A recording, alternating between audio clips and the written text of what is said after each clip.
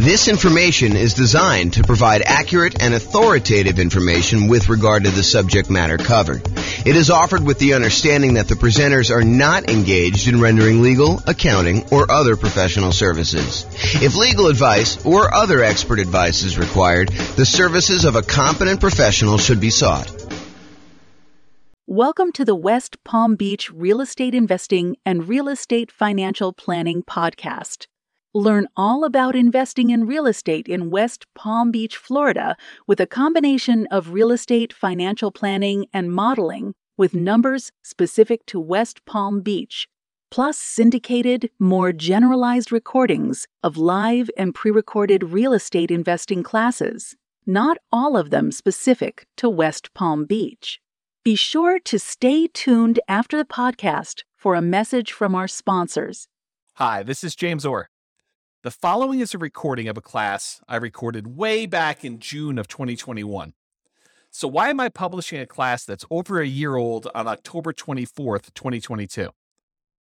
Well, over the last month, I've had several people suggest to me or ask me if in our current real estate market, a real estate market where prices are up a lot, interest rates are up a lot, demand has cooled off quite a bit, rents are up, but not that much, income is up, but not that much, and inflation is definitely here and likely to continue until the world, and yes, there is a worldwide inflation issue, not just in the US, until that gets under control.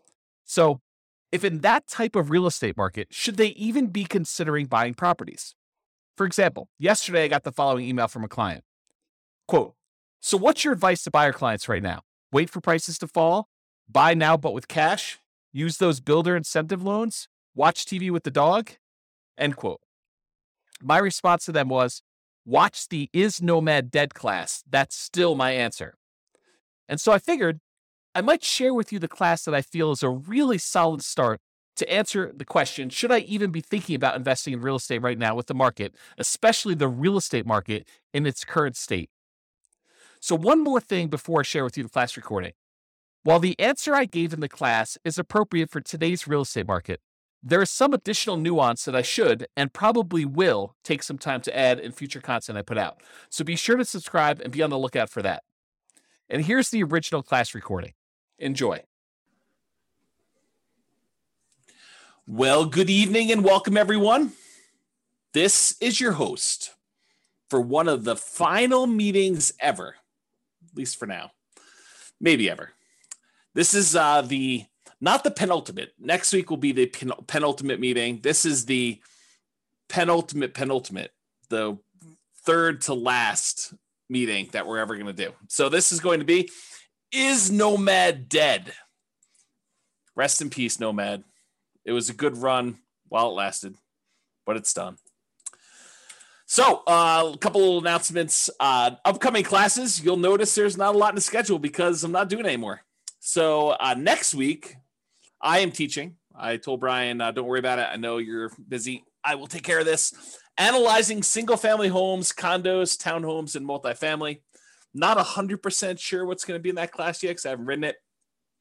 However, I think it's going to be comparing, analyzing deals, what you put in different fields if you're analyzing single-family home, condo, townhome, multifamily. I don't know. Maybe it'll be like a presentation with a bunch of like tables for if it's a single family home, we usually use this range, and here's why. If it's a condo, we usually use this. If it's a duplex, we usually use this. If it's 3 or 4 units, we usually use this. Or if it's a big apartment building, we usually use this for the spreadsheet. It might be something like that, or I don't know. Maybe that's where it'll end up. We'll have to see. That's next week, June 16th. Wow, it's really coming up quick. Then after that, the final class. The last one, I'm going to go out with a kind of a down note, at least maybe it's a down note, and that is, are we in a bubble? This will sort of be like, I'm leaving. It's over. Hope you guys do well. This is my last prediction. Are we in a bubble? James says this. We'll see. To be determined. Will the real estate market crash? That's the name of the class. We'll see how it goes. That's going to be June 23rd. And you will notice James and Tammy's sabbatical celebration, possible retirement. That has been canceled. Not the sabbatical is being canceled. The class has been canceled. Sabbatical is on. It is totally on. This is sort of like, I don't know. I didn't quite experience this, but this is what I imagine. Senior year, You've already been accepted to college. All your grades are posted. Last week of school. Are you really going to class? Probably not. That's kind of my guess as to what's going on, but I don't know. To be determined. So yeah, school is out for summer. It's exactly right, Austin. But it's even more so. It's not just school is out for summer. It's like school is out. What's the lyric? School is out forever. It's like you're done. I mean, you're totally exactly, Nathan. You got it. That's exactly what's going on. So it's sort of like that, right? Like, do I really need to do like a celebration class? I mean, come on. The celebration is the sabbatical. So there you go. Quit saying forever. I really don't know if it is forever. I honestly don't know. It's not like I'm trying to be vague and kind of like do a little sleight of hand or anything like that. We are definitely taking off 3 months. I think there's a really, really good chance that turns into some variation of 6 months. Maybe just, pop our head up for air. Any clients need anything. Otherwise, we're going back into the sabbatical for another 3 months through the end of the year. And if I had to handicap it at this point, I'd say 10%. 10%. It's done forever. We'll see how it goes, though. All right, those are upcoming classes. And there's nothing else in the calendar. Like, go check the NCRAG website. There's nothing else up there. There's no more coming. That's all you got. So, for one of these last classes, I don't know. I'm a big believer in rewarding promptness, like people that are on time and show up on time and do the right thing.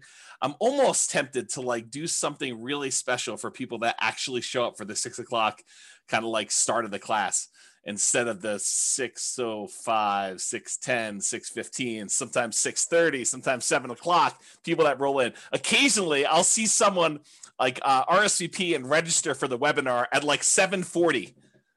Like as if they're going to go and join the webinar at that time. I'm like, really? You're showing up like with the last 20 minutes? There you go. So, all right. So introductions via chat, if you would be so kind for one of the last times, please make sure you switch over to all panelists and attendees. And then who are you and where are you from? And do you believe Nomad is dead?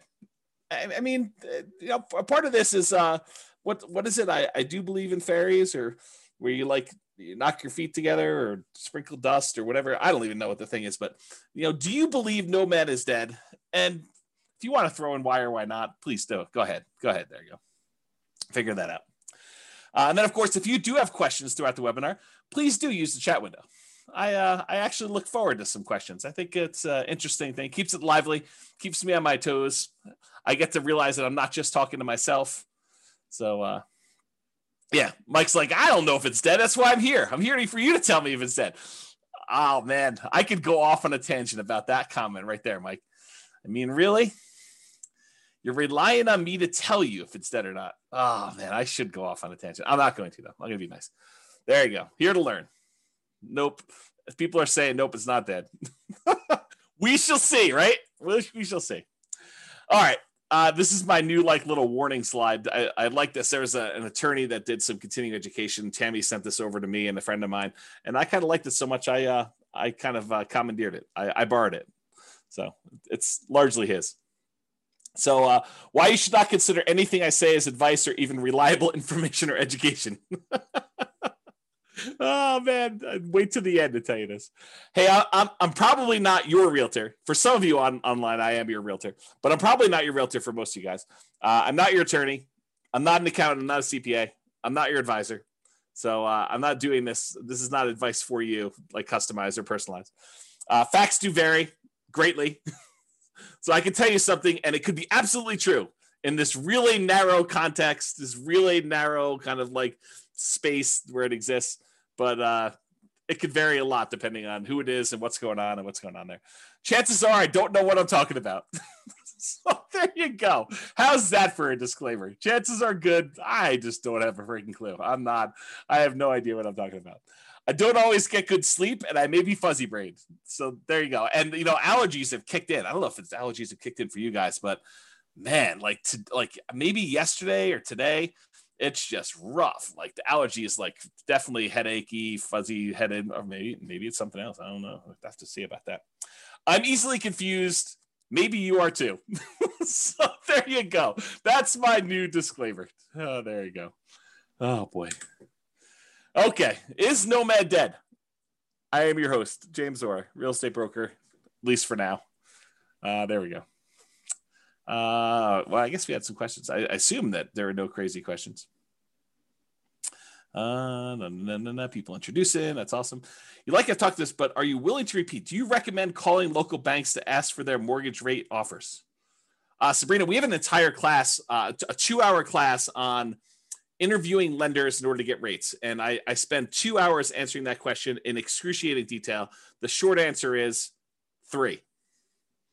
In general, I recommend you get 3 referrals from people you know and call them all on the same day. And there's details about that. It's not as simple as just call them at will, nilly-willy, all over the place. But there's a 2-hour class on that particular topic. I think if anyone remembers what the title is, it's something like interviewing lenders and estimating rates or something like that. It's good. If anyone remembers what it is, you can share it, and Sabrina can do that. All right, so let's get to some background here. What prompted this class? So over the last several years, and this is not like a unique case, although this particular one was a really nice little special situation for us. There's a neighborhood that if somebody told me, hey, listen, I'm a nomad and I want a nomad in Fort Collins or Northern Colorado, and they said to me, is there, where are the deals? And we would refer them to this one particular neighborhood. I mean, there's other options too, but this was like we used to sort of like, Tammy doesn't use this term, but I sort of considered it our own little personal like honeypot. It's like, somebody wants to kind of buy a house, this is like a really good little deal, a good neighborhood that was good for nomads. We knew the rent ratios, we knew the prices, and the builders were reasonable, prices were good. And I thought the location was good and kind of like how things were there. So I'm going to share with you some numbers from a particular client, and I sort of rounded and stuff like that. And I happened to talk to this client today, and I told them, you're going to be famous. I'm not going to mention you by name, but it's all about you. And there's other clients that they could literally be thinking this is about them had I not told you that I talked to this person today and told them they were going to be famous, because there were more than one client that did this neighborhood and did multiple properties in there. Now, I don't think it's the real estate investor loan comparison deep dive, although that's a good one too. I think the class, I'll have to go look it up. It's something like comparing loan programs or comparing lenders and stuff like that. It was probably 2 years ago. It was before the COVID stuff, because we had it in person. We had it live, and I printed out sheets from a whole bunch of different lenders, and I showed you how to compare lender programs and how to call them all. It was around there. It's probably like a late in the year. I felt like it was fall or snowing or something like that. Or well, maybe it was spring. I don't know. Maybe I'm misimagining. All these classes merged together. They merged together. All right. So continue on with my kind of like what prompted this class. So this property, it's all the same 4-bedroom model. It's the exact same builder. And in most cases, this client was going under contract months before they actually close. So the pricing sort of is delayed, right? Like you go under contract in October and you don't close until April or May. It's like that long of a building time. So there's a little bit of delay between when they went under contract and when it actually is delivered to them.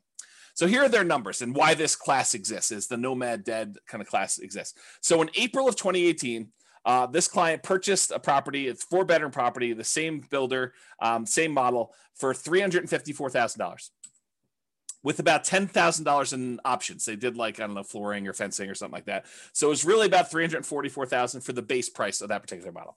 In June of 2019, a year later, they decided to do this nomad thing where they're going to buy a property, move in for a year, live there. Then at the end of the year, they're going to convert that one to a rental. They're going to go buy a new property. They're going to move into that, buy it with 5% down or whatever they're doing, 3% down, 5%, 0%, something like that. And they're going to move into the property and live there. And then they're going to repeat this process where they convert that one to a rental and move into another property. And that's what Nomad is in general.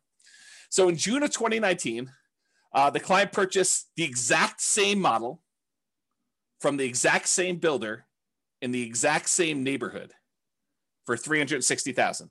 And this one had about $3,000 in options. So it was about $357,000 for the base price. So previously the base price the year before, plus a couple months or plus a month or two, was $344. Then it went up to $357. That was about a 3.77% per year increase in home prices. Now, when we do deal analysis and we talk about, modeling stuff and everything else, we typically, historically, have used 3%. So is getting a 3.77% increase in price good or bad? I mean, I think it's neutral, right? Because in some ways it helps you. Any properties that you own have, in theory, gone up that much in value.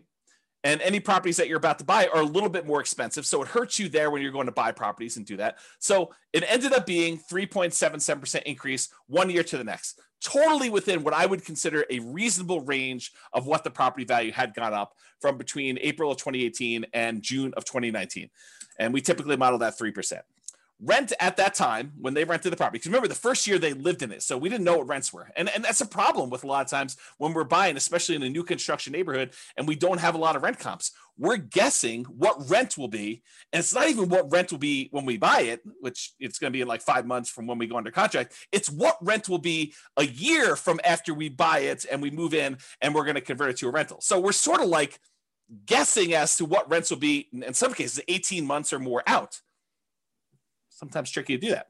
So it turns out rent was about, and I don't remember what we were estimating for rent. I just remember thinking this is probably going to be a good rental area.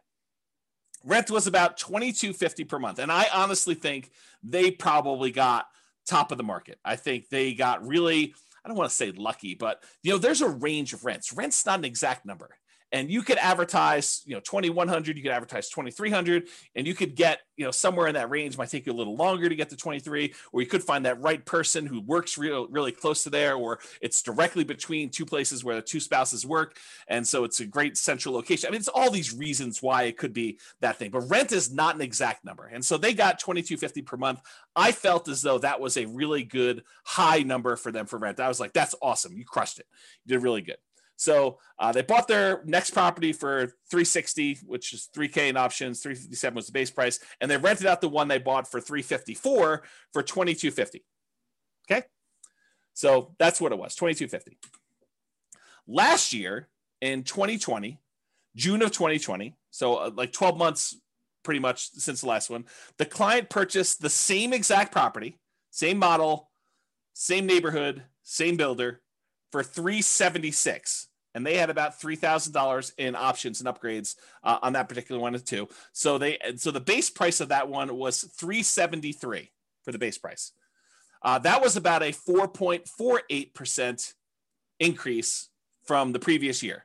So again, we usually use 3%. This time it went up 4.48 in a year. Hot market, property values went up a little bit. So I thought that was encouraging. Property values went up there.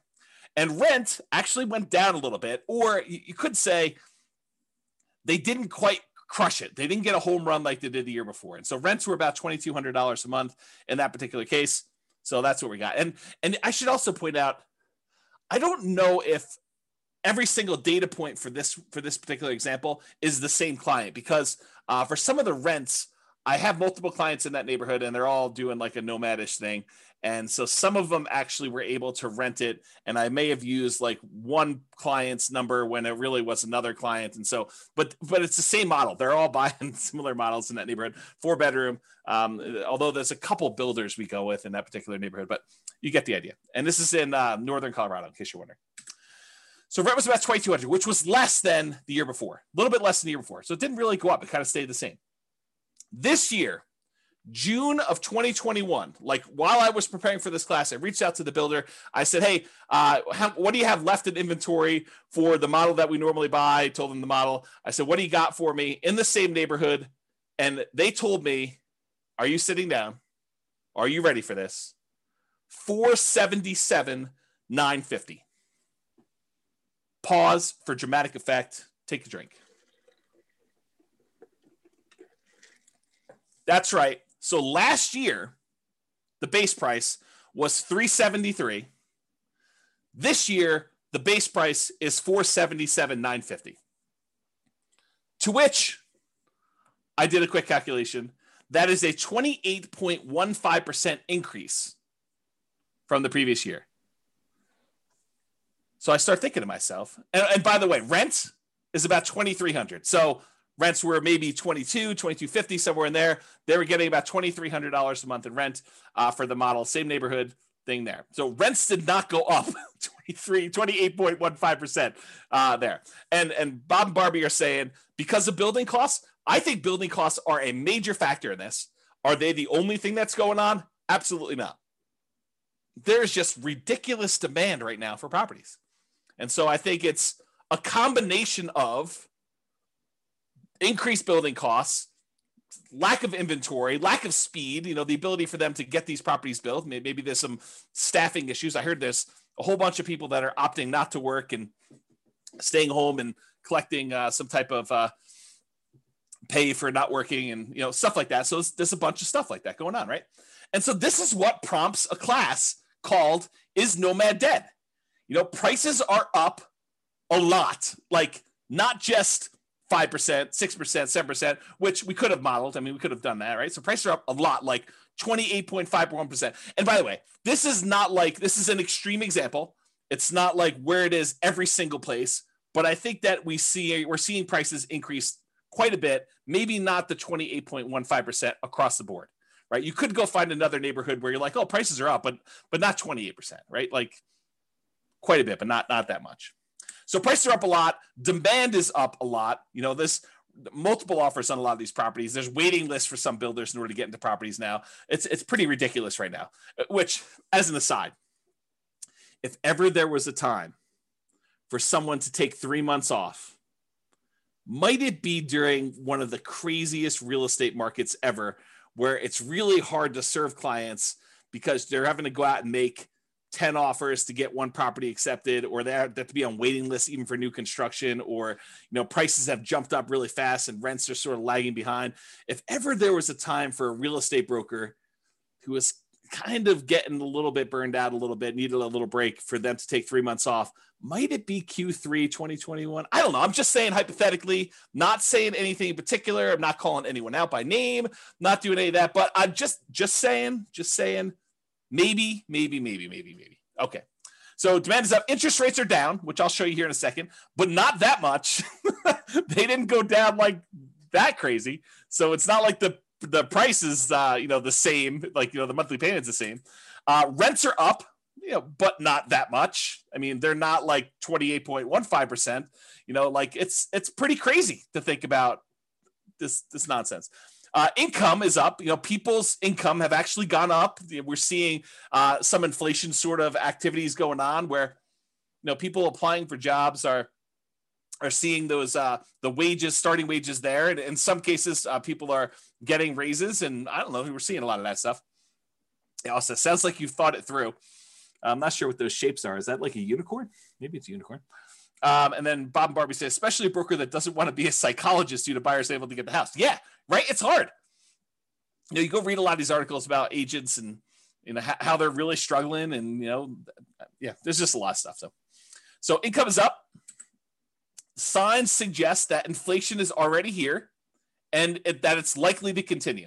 I mean, we're seeing signs of that happening right now. So you've got all these kind of factors coming in, which prompts me to ask, hey, is Nomad dead? Like, has the train left the station? Am I too late to the party? If I just learned about this thing, if I just went online, I saw your class, I'm like, oh man, this Nomad thing, this sounds really, really good. And then you like see with the numbers I was using, and I put it back on the shelf. I probably shouldn't have done that. If you see the numbers I had in the Nomad book that I used to give away when people came to class live, and you're looking at these things and you're like, 230, 240. Can we still buy houses for 240? And then you're like, and you're like, what is going on here? Like, how does that even work? Like, is it too late? I mean, the numbers you were using before, those seem really, really different. I can't get any to look anything like that. Begs you to ask, is Nomad dead? Am I too late? Is this like even going to happen for me? Should I even bother? Or are you like, oh, it always happens to me. I find out about something. Had I only been buying properties like this particular client of James, the property he bought for $354, once these ones sell for $477, those become comparable sales to show that that's probably the new value for someone trying to buy a property. It's about that when the new ones become comparables for the ones that they bought, 3 years ago, whatever it is, for $354. So what is the difference in price between that? Is that like $120,000? Approximately 120,000. So 1, 2, well, I guess not all of them are 120, but let's 1, 2, 3 properties that they bought previously. So that's probably $300,000 in profit in 1 year. What? That's crazy, right? Definitely crazy. Yeah. See, Royce says I'm supposed to actually call him when I know it's going to increase $120,000. I didn't know. I called like the clients that had properties in that neighborhood. I'm like, hey, are you sitting down? Because I just found out the models you've been buying, they're now $100,000 more than what we were paying last year. And they're like, what? I'm like, yes. And we just had to wait for them to sell them because it's just crazy. Okay. So this is why there's a class called Is Nomad Dead? And we will find out.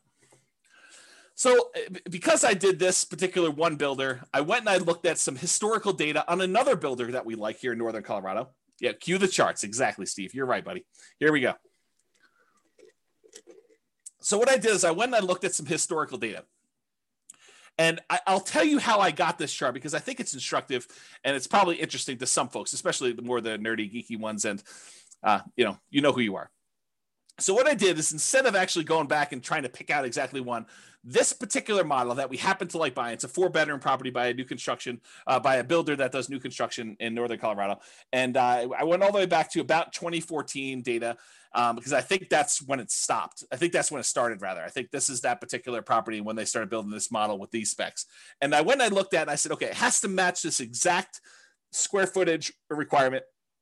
It has to have, this amount for, above grade finished square foot, this amount of finished square foot, including the basement. And so I matched it based on square footage. So is it possible there's like a rogue property in here? Yes. But I will tell you, I hand looked at the data just a quick glance, and the overwhelming majority of these things were exactly this builder. By the way, don't call me during Anchor because I had to turn my phone off.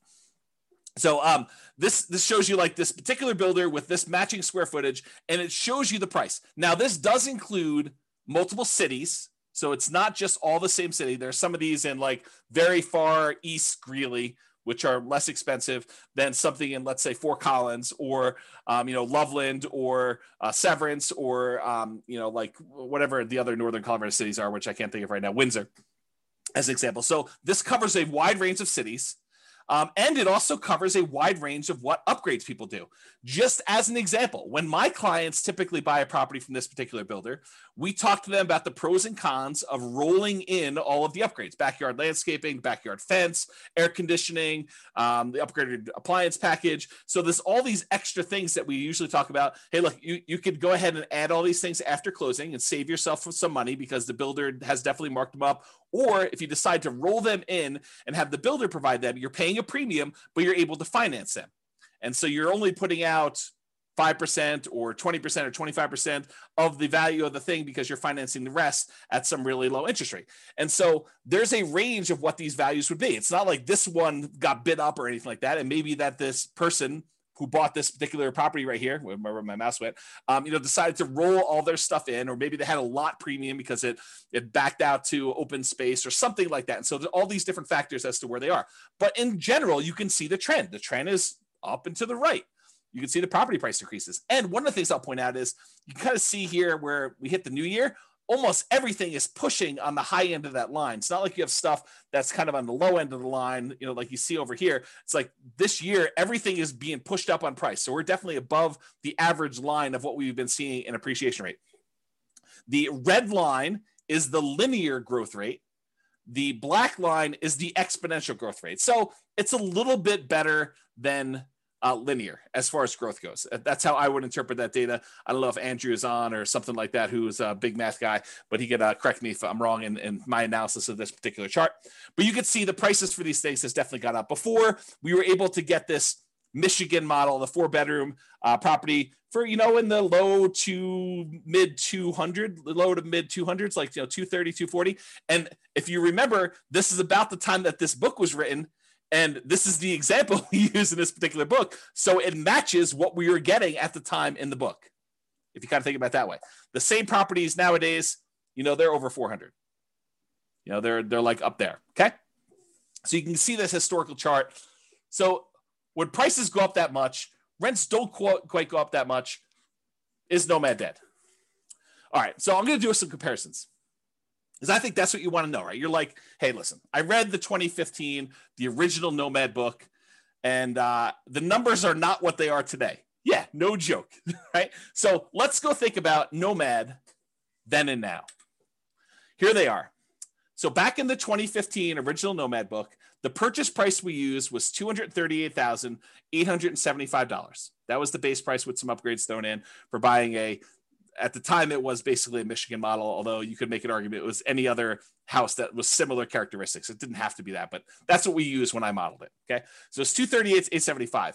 The purchase price today for that same model with the same upgrades, $437,375. Now, this is not a true compounding annual growth rate comparison, right? Because it's not like we have the same house and the same house sold. It's like you have the same house that may be in a different neighborhood, it may be in a metro district, it may not be in a metro district, it may, on average back to better location or be in a better, a place, a better city, any of these things kind of factor. So it's not truly a compounding annual growth rate, but I did do the math for you that says, hey, look, if they were like 240 or so back then, and now they're 440 or so right now, what is the annual growth rate for that 6-year period between those? Turns out the growth rate for those properties during that time was about 10.61% per year, compounding annual growth rate. Craziness. Okay. So we were estimating 3%. So when properties do better than that, it helps you for all the properties that you own. It hurts you because you're buying more expensive properties as you're moving forward. So it helps and hurts depending on where you are in the process. Now, back then, in 2015, the interest rate we used when we did our deal analysis in the book was 4.5%. And we talked about using a lender paid PMI, private mortgage insurance. Go watch the whole 2-hour class on private mortgage insurance. I'm not going to cover it here in detail, but basically the lender increases the rate slightly. And instead of charging you a monthly PMI payment, it's included in the interest rate. Okay. So that was a 4.5% lender paid PMI rate, the overall interest rate with 5% down. Today, maybe not today, but when I did the comparing loans class, I called to the lender. We did a whole spreadsheet on this. The interest rate was 3.625% with lender paid PMI with 5% down. So it was 4.5. Now it's 3.625. So that actually got better. That might help us, right? Steven or Stefan says, where do we watch the older videos? You're in a really weird spot because I'm like shutting everything down for going to thing. Right now, though, you could probably still watch like 100 of them. By watch, I mean listen, on the podcast. But I would go download them tonight. Like while you're here, go download them because I am this close to actually shutting everything down and pulling everything off the podcast too. So go download what you want. You can actually go subscribe to it and then click download on all of them. They'll stay on your phone even if I delete them, is my understanding. And then go listen to the ones you want there. If somebody wants to put the thing on there, I think it's Nomad Real Estate Investing Podcast. But if someone happens to have the link and is willing to be nice to Steven, you can put them on there. Okay, so I'll continue with the class up. So interest rates were worse, 4.5. Now they're better, 3.625. And then the estimated principal, interest, taxes, insurance, that's PITI, plus the HOA, plus the PMI. If you add up all of those things as the monthly cost, before in 2015, when we did the book, it was $13.88 and a penny. I just went back and I recreated the calculations and I figured out what the payment was. $13.88, round up, call it $1,400, about $1,400 for the payment then.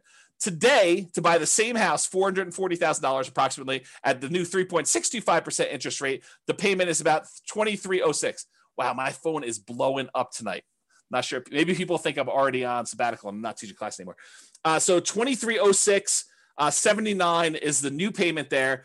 If you kind of do a compounding annual growth rate for that, like if you pretended that, it went from this to that, that's 8.84% compounding annual growth rate per year.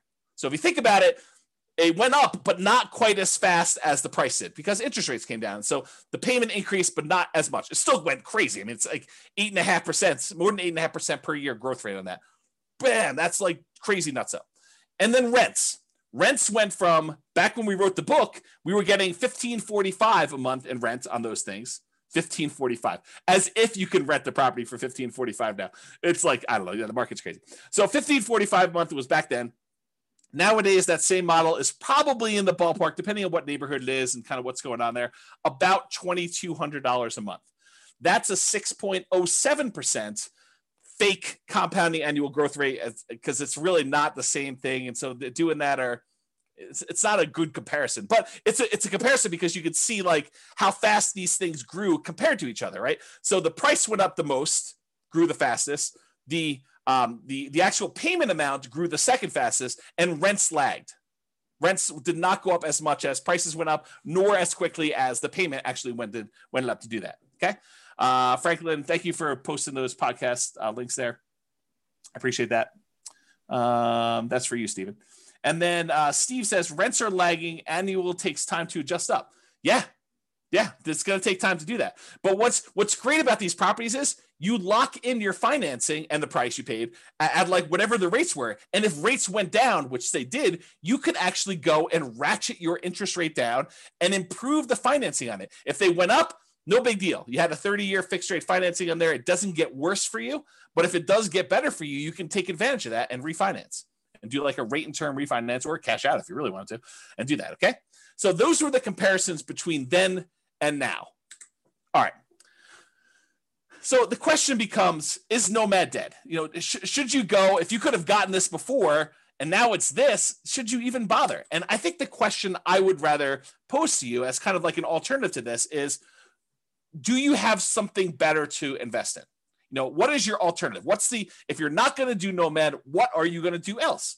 And I think that's the way we have to look at it because yes, and I'll show you numbers. I'm going to go into detail. You'll see charts, you'll see numbers, but I'm going to show you the returns are definitely not what they were in 2015.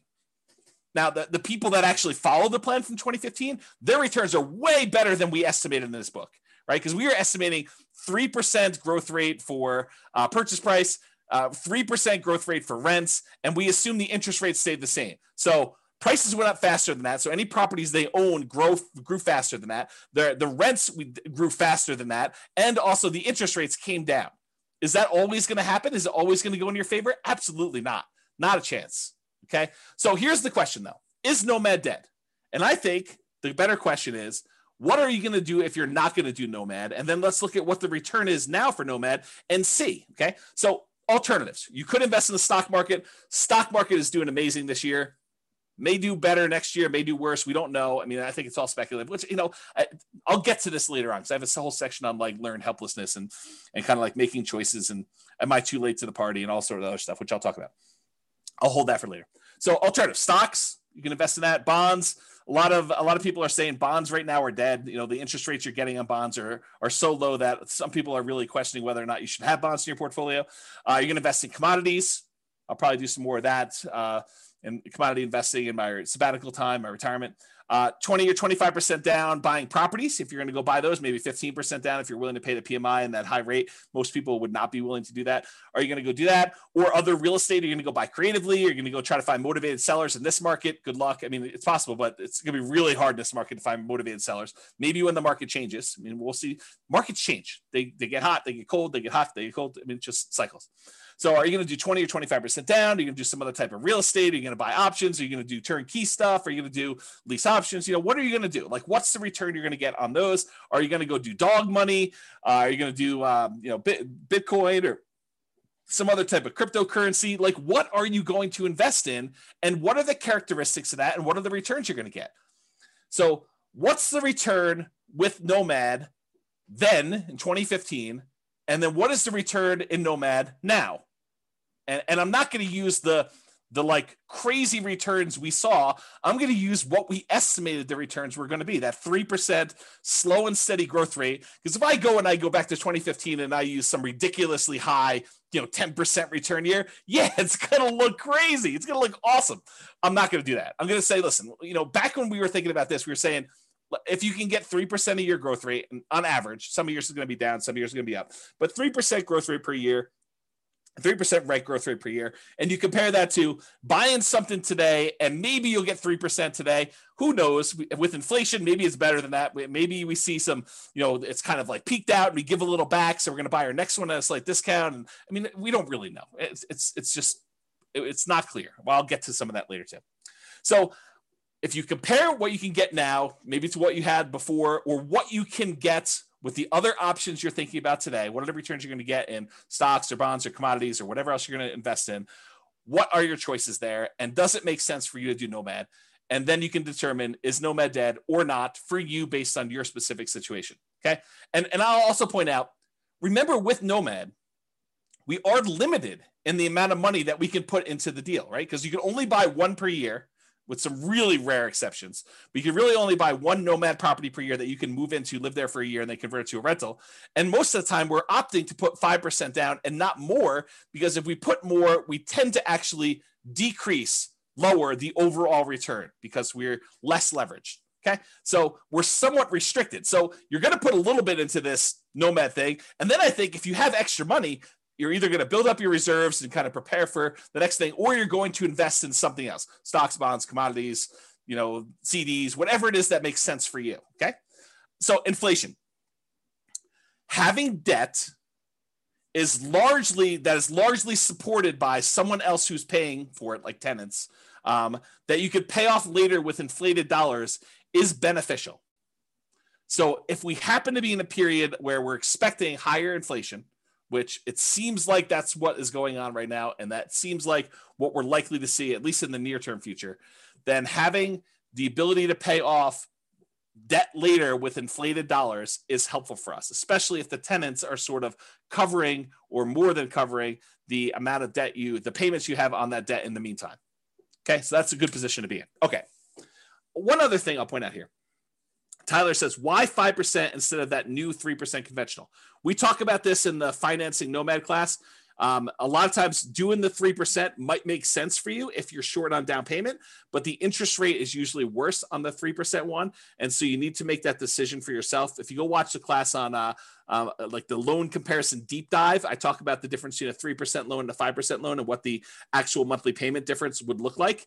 But if you can only do the 3% because that's where your down payment is, or you'd rather have more reserves, go for it. You're usually limited on how many you can do too. So we do the 5% all the way up to 10 loans or more for owner occupant. The 3%, you're going to be limited in how many you can do. But there's more detail on that in other classes. That's really not a topic for tonight. Okay. You're not committing to 10 nomads.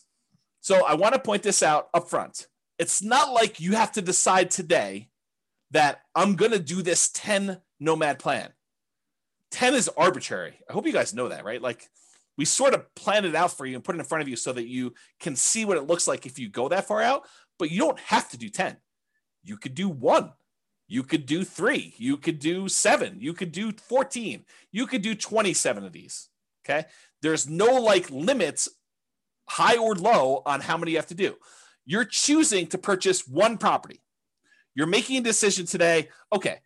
Today, with the knowledge I have, with the information I have right now, with my current financial situation, with my current reserves, with my current amount I've set aside to invest, with my current risk tolerance, with my current family situation, with my current job situation, I am going to either choose to buy one house or I'm going to choose not to buy a house. It's a single decision point. You're not saying, I'm getting married, I'm doing this 10 nomad thing deal.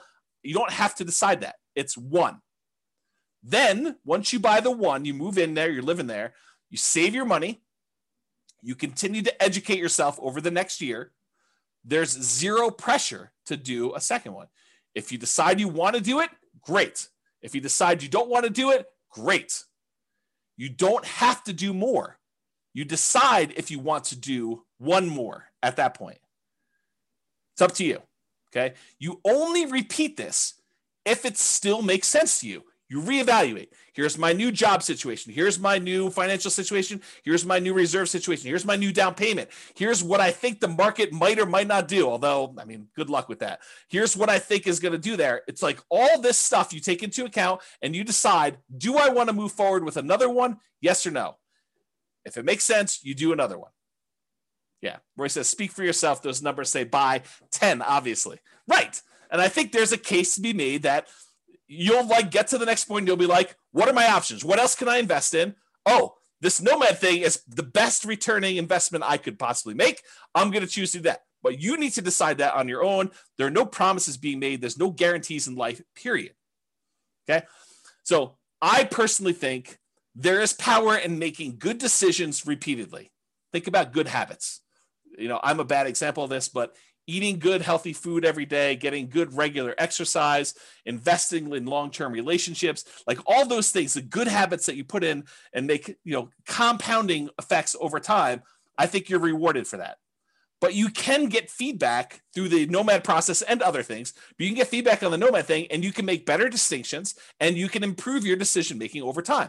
So next year, you may say, this 2-bedroom property I bought in, the right over the border in Wyoming wasn't the best investment for me. Maybe I'll do a 3-bedroom or 4-bedroom, or maybe I'll come a little bit south into northern Colorado or whatever it is. So you go and you kind of like evaluate whatever that is for you, and you make better distinctions and you make better decisions over time. Does that mean that you are automatically going to make better decisions? No, but you'll make different decisions and you'll say, oh, that was even worse than what I tried before. I should do something different next time, which we'll talk about more when we talk about learned helplessness. Okay. So there you go. So let's take a look at this cash flow power meter, 2015, then and now in 2021. There's a whole class on the cash flow power meter where I explain to you what's going on here, but this shows you a relative measure of how good the cash flow is on a particular property we're considering. And back in 2015, we were right in the middle. This little black line here shows that you were right in the middle where you would have positive cash flow only if you took into account the cash flow from depreciation, the actual tax benefits of owning that property. Otherwise, it would be slightly negative cash flow. That's what having it in this yellow section means. It means that if you take into account the cash flow from depreciation, the tax benefits of owning the rental property, then this would be slightly positive with cash flow if you take that into account. Otherwise, it's negative. In 2021, even if you take into account the cash flow from depreciation, it's negative with 5% down. That's what this is showing you. It's showing you that it's red, it's negative. You manage it yourself, including the tax benefits, it's negative cash flow right now if you're going to buy properties. So there you go. That's what we're seeing right now. Comparing them to now. Time for a beverage here. All right, here we go. And just to show you a kind of comparison, I showed you the same chart before. This is the 2015, 6 years ago, 5% down Nomad book, right in the middle of this cash flow from depreciation thing. And then I showed you today, 2021, if you put this 5% down, it would be that negative cash flow. If you decided to put 20% down as a non-owner occupant, you did not occupy the property, we're not moving in here with this 20% down, then it would still be slightly negative cash flow. So if you go buy a rental property today in northern Colorado and you bought this particular new construction as a similar example, you'd still have negative cash flow even if you put 20% down. Back in 2015, if you put 20% down, it would be positive cash flow. Barely, but positive. Okay. And then if you put 25% down and you bought this as a regular rental, you would have slightly positive cash flow. It's in this light green area if you managed it yourself, because this dark green area is showing you what happens when you have a professional property manager in there. So this is the cutoff line between you managing it yourself and having a professional property manager. So you put 25% down. If you're buying this property, you would have slightly positive cash flow if you managed it yourself, or negative cash flow if you had a professional property manager doing it yourself. Same property, just 3 different financing types that I showed you to compare. That's what these 3 different meters show. Okay. Any questions on this? Is this good for you guys? Are you liking this Nomad Dead? Is it interesting? Let me know. That'd be helpful. As I drink my beverage. Okay, it's interesting for at least one person. Thank you, Nick. All right, so apparently there's some other people that find it interesting too. Okay, cool. So this is the return in dollars quadrant that we typically use. The return on investment quadrant series. We've got return in dollars. We've got return on investment. We got return on equity. I'm showing you return in dollars, comparing the 2015 book to the 2021 if you bought something today, and how does that work? Nathan and Lindsay haven't had a class that isn't interesting yet. Well, that's a very nice thing to say, although you're lacking some exclamation points, I might say, although that's a smiley face. I appreciate that. Love the neediness of the presentation. I'm not sure what neediness. I don't know if that's good. Neediness. Suck up. Yeah, there you go. Roy said, I think he was talking to Nathan and Lindsay about being a suck up. There you go. Royce, you should switch it all to all panelists and attendees so that you can trash talk directly instead of just trash talking to me. And everyone else can do all panelists and attendees too. That way other people can see their stuff. Okay, here we go. So what this shows you is the amount of dollars that you're getting in return in the first year for buying a property this way, and by the way, I do know that you're technically not renting the property in year one as a nomad, but I'm pretending as if you did.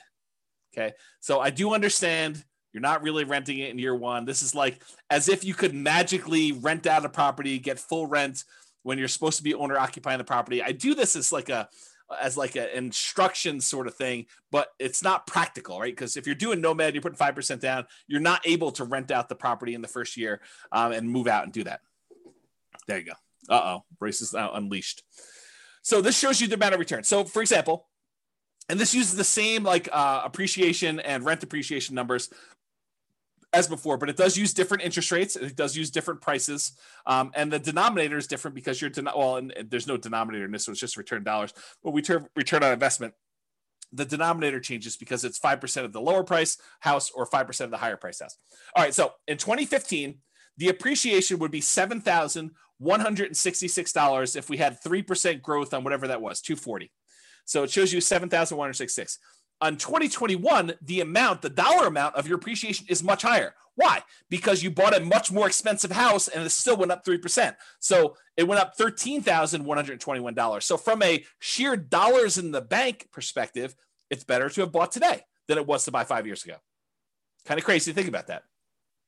Cash flow was slightly ugly before, negative 471. It's really ugly now, negative $4,634 for the year. So that's like negative $400 a month. So beyond the 5% down, you also need to make up that negative cash flow when you go to rent it out.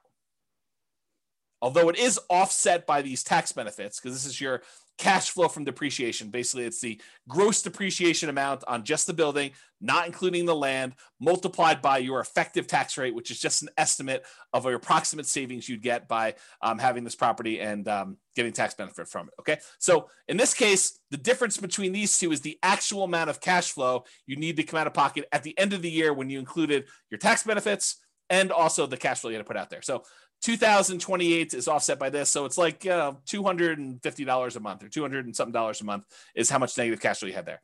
Where here, we showed you this before, when you took into account your tax benefits from 2015 and the negative cash flow, you were still slightly positive.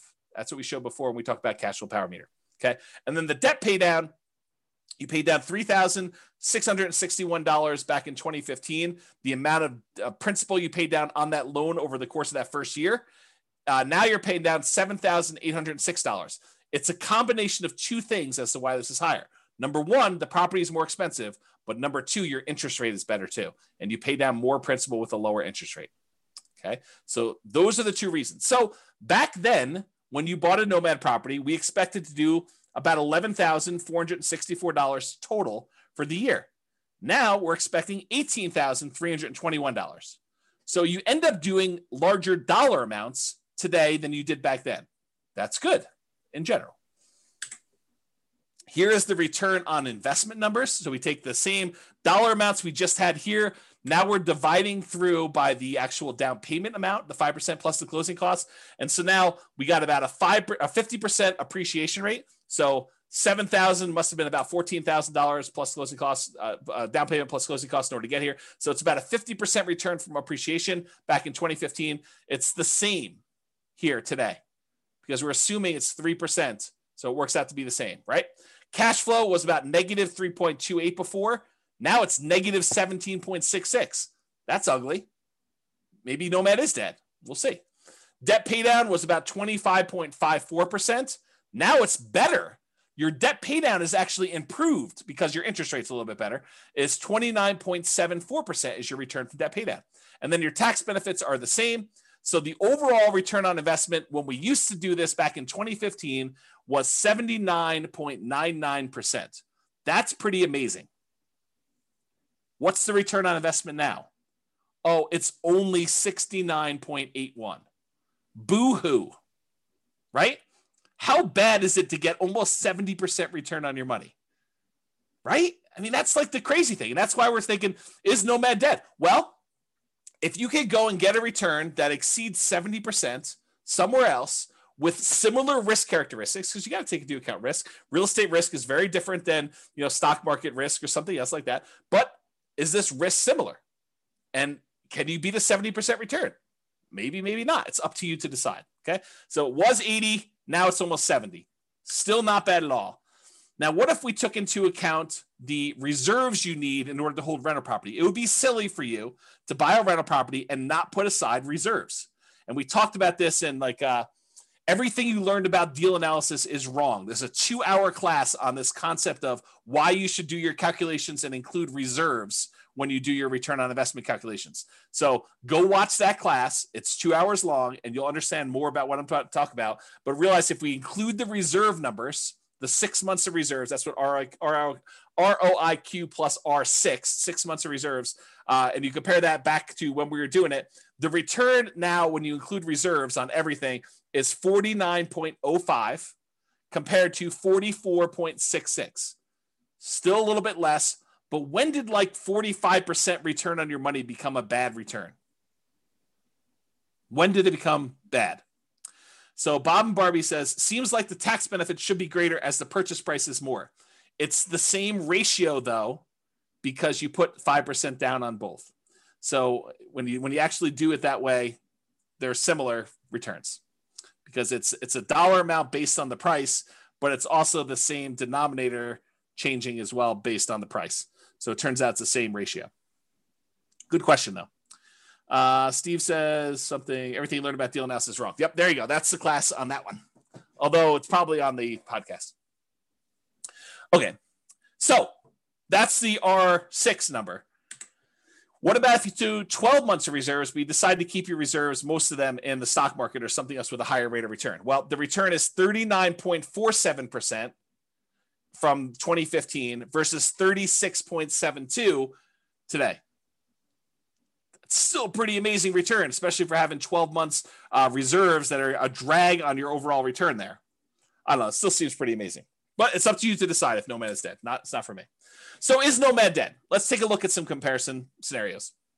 So because I have this pretty cool software that allows me to do models of scenarios and run out situations for people, I ran 5 different scenarios to compare, and then I added a couple more at the end because I thought I might have time. We'll see if I get there. So the original Nomad with 2015 numbers, I did that as kind of like a baseline. Said, okay, this is what we thought it would be before. I just sort of laid it out there and I ran it and I showed you what that looked like. Then I did 2021 Nomad right now. And I did a couple different situations there. I did doing 10 Nomads, which is the most similar comparison to the 2015 ones. And then any extra cash I did in stocks, which is the same thing I did in 2015, by the way. And then I also compared it to, hey, listen, if I'm not going to do this Nomad thing in 2021, maybe I'm going to buy just a house to live in, and I'm going to take all the rest of my money and I'm just going to invest it in stocks. So I ran that too.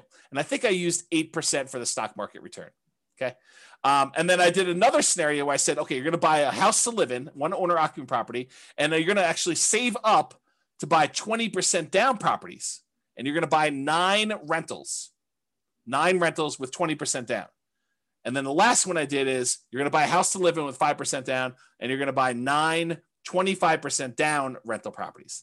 And so I'm going to look at how the original 2015 Nomad did in comparison to doing 10 Nomads today, doing no Nomads, basically buy a house to live in and do everything else in stocks, to doing owner occupant with 20% down and owner occupant with 25% down. And you'll have 9 rentals for all those things. Okay. Here we go. Kevin says, pretty sure I got a 200% return in year 1 at my current house. So Nomad is certainly not dead. There you go. Kevin says it all. And then it says, I heard the same rumor, Austin. Austin says, is the rumor that Royce is teaching during sabbatical true? Maybe. Royce says no. It's not true. That's pretty good. All right, so rather than build up any more suspense here, I will show you what the numbers suggest. So, yes, it is true. 2015 Nomad was amazing. A non-inflation adjusted net worth at the end of 40 years shows that you'd have $20.7 million in both equity and cash in the stock market if you decided to do Nomad in 2015. However, the 2021 Nomad puts you at 19.5 million. So 20.7 million, 19.5. I'm pretty sure that's still pretty freaking good.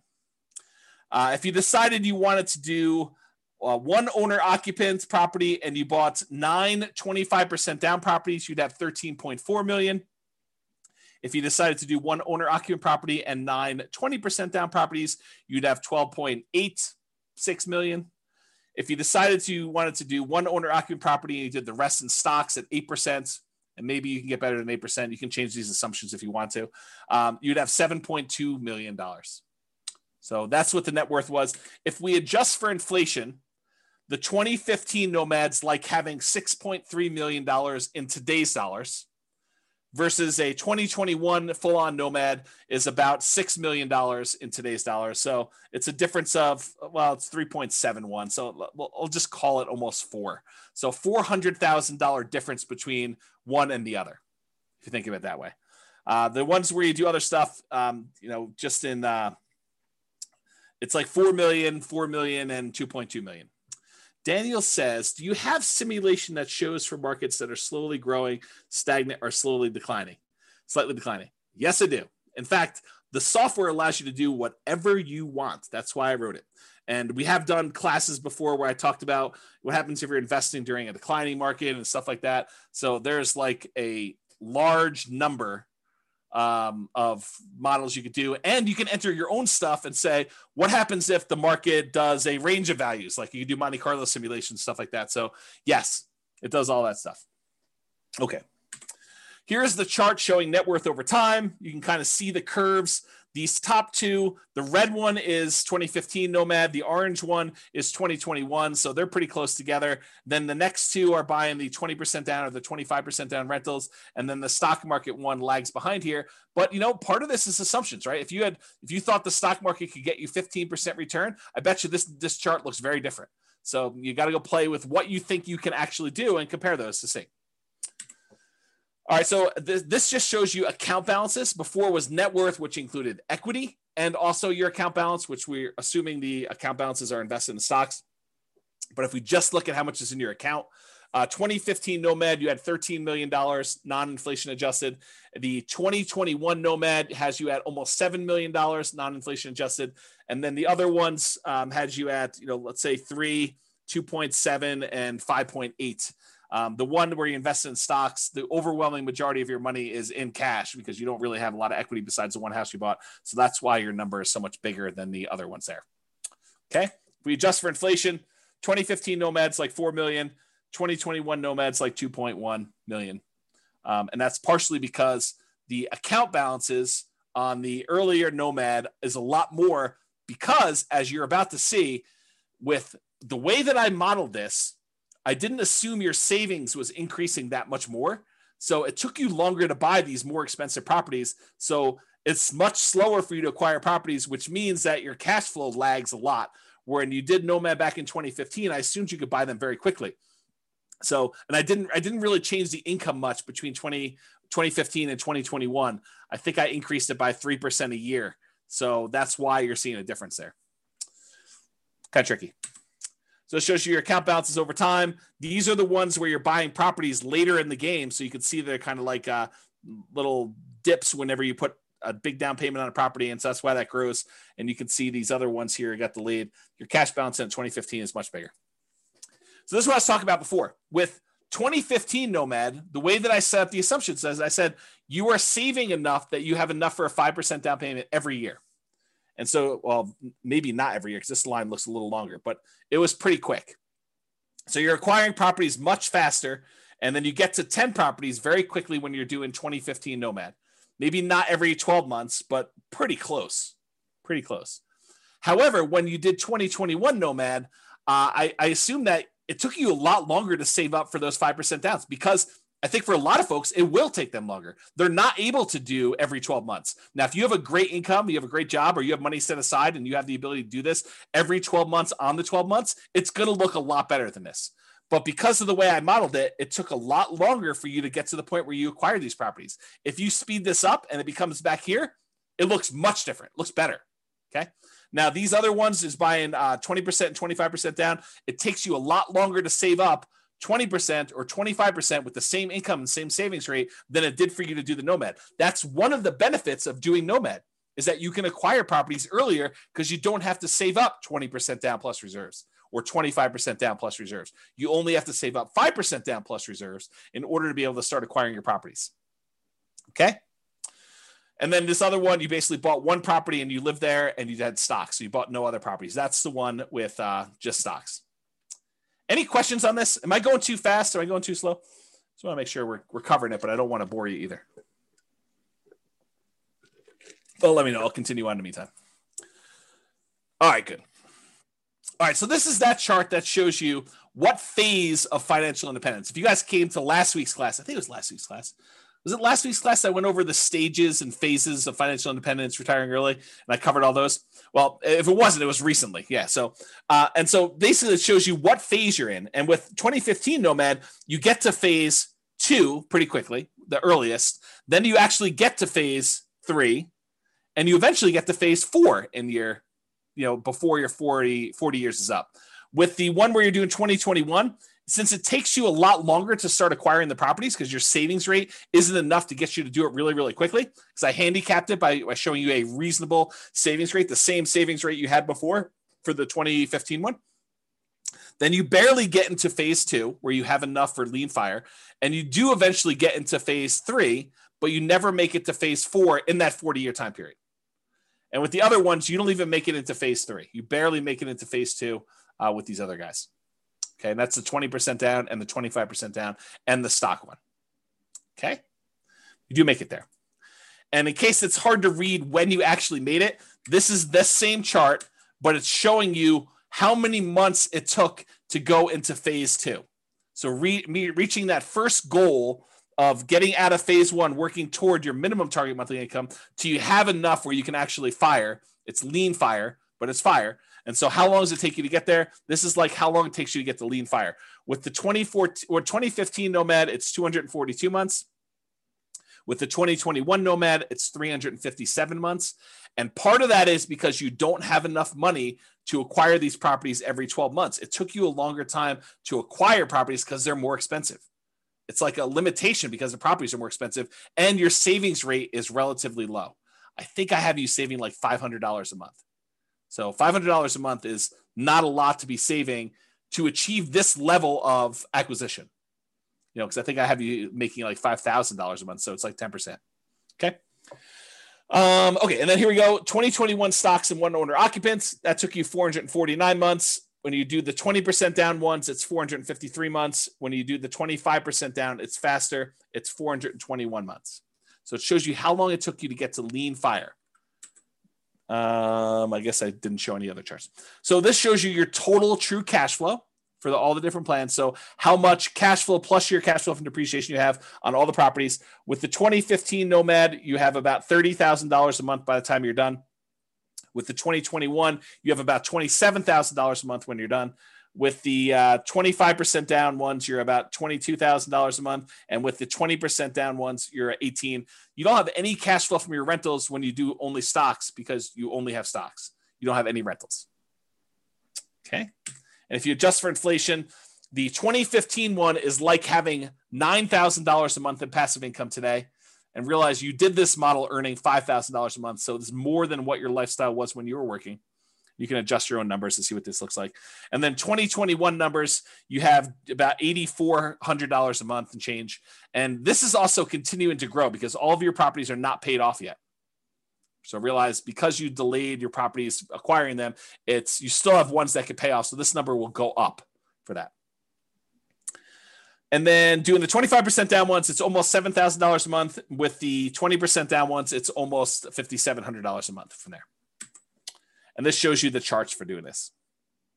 These little blips are when you buy a property and you have 1 month where you do not have to pay your mortgage. That first month where you acquire property, there's a delay and you having to pay that mortgage. So you have a little blip, and that's what those little blippy lines are for. You don't have it when you do the owner occupant because you're not a rental when you buy the property. So you don't have the extra income. Okay, so it shows you those. See that over time. It's the same numbers from before. All I did is I showed you it over time. Then this is a deceiving chart.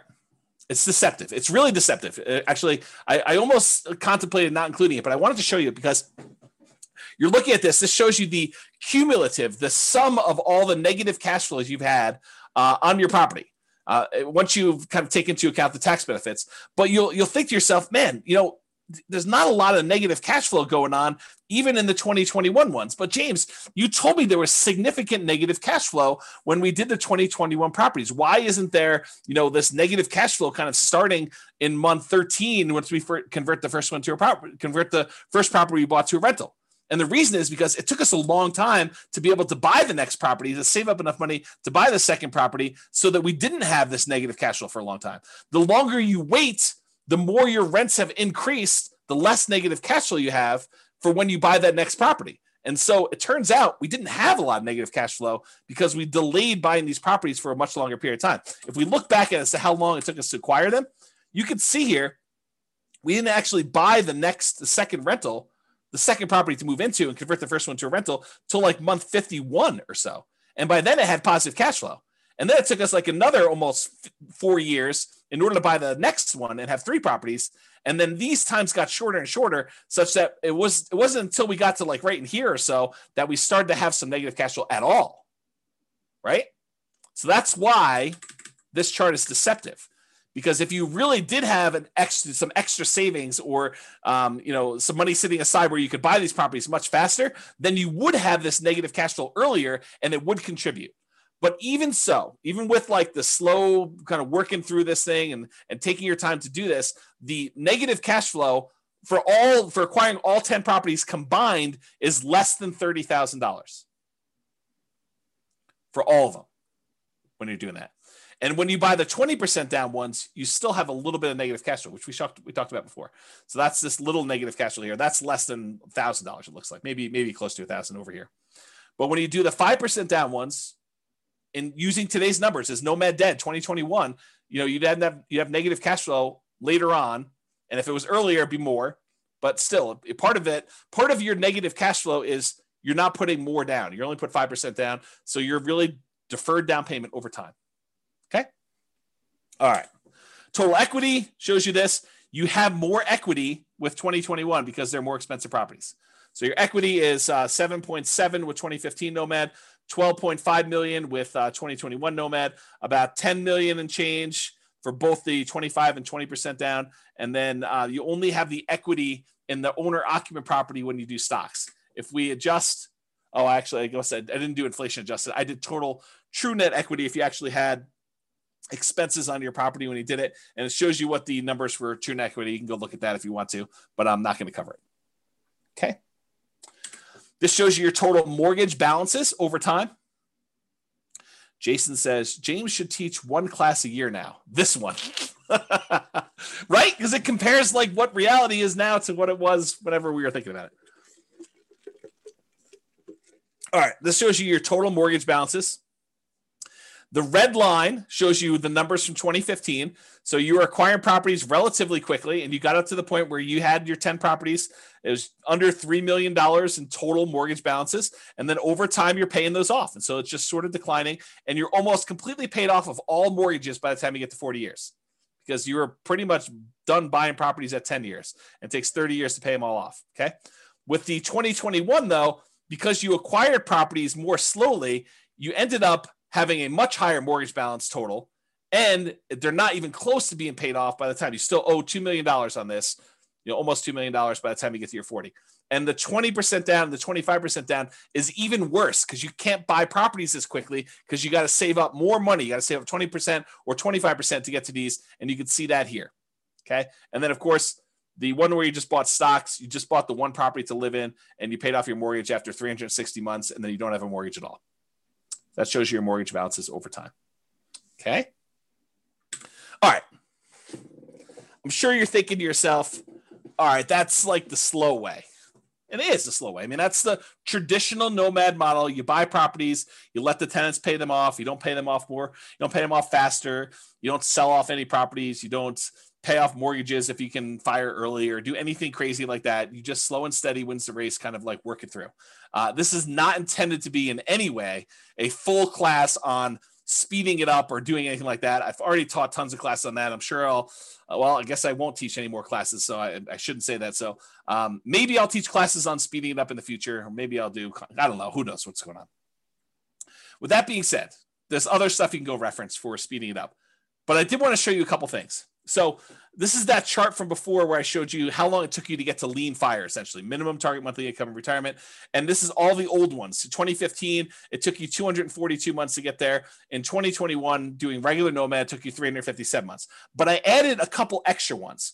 I added these two to the bottom. In 2021, if you sell properties to pay off mortgages to achieve financial independence. So if you get to the point where if you sell off some of your properties, you could pay off the other ones that you own, and that would get you to your minimum target monthly income retirement, then do that.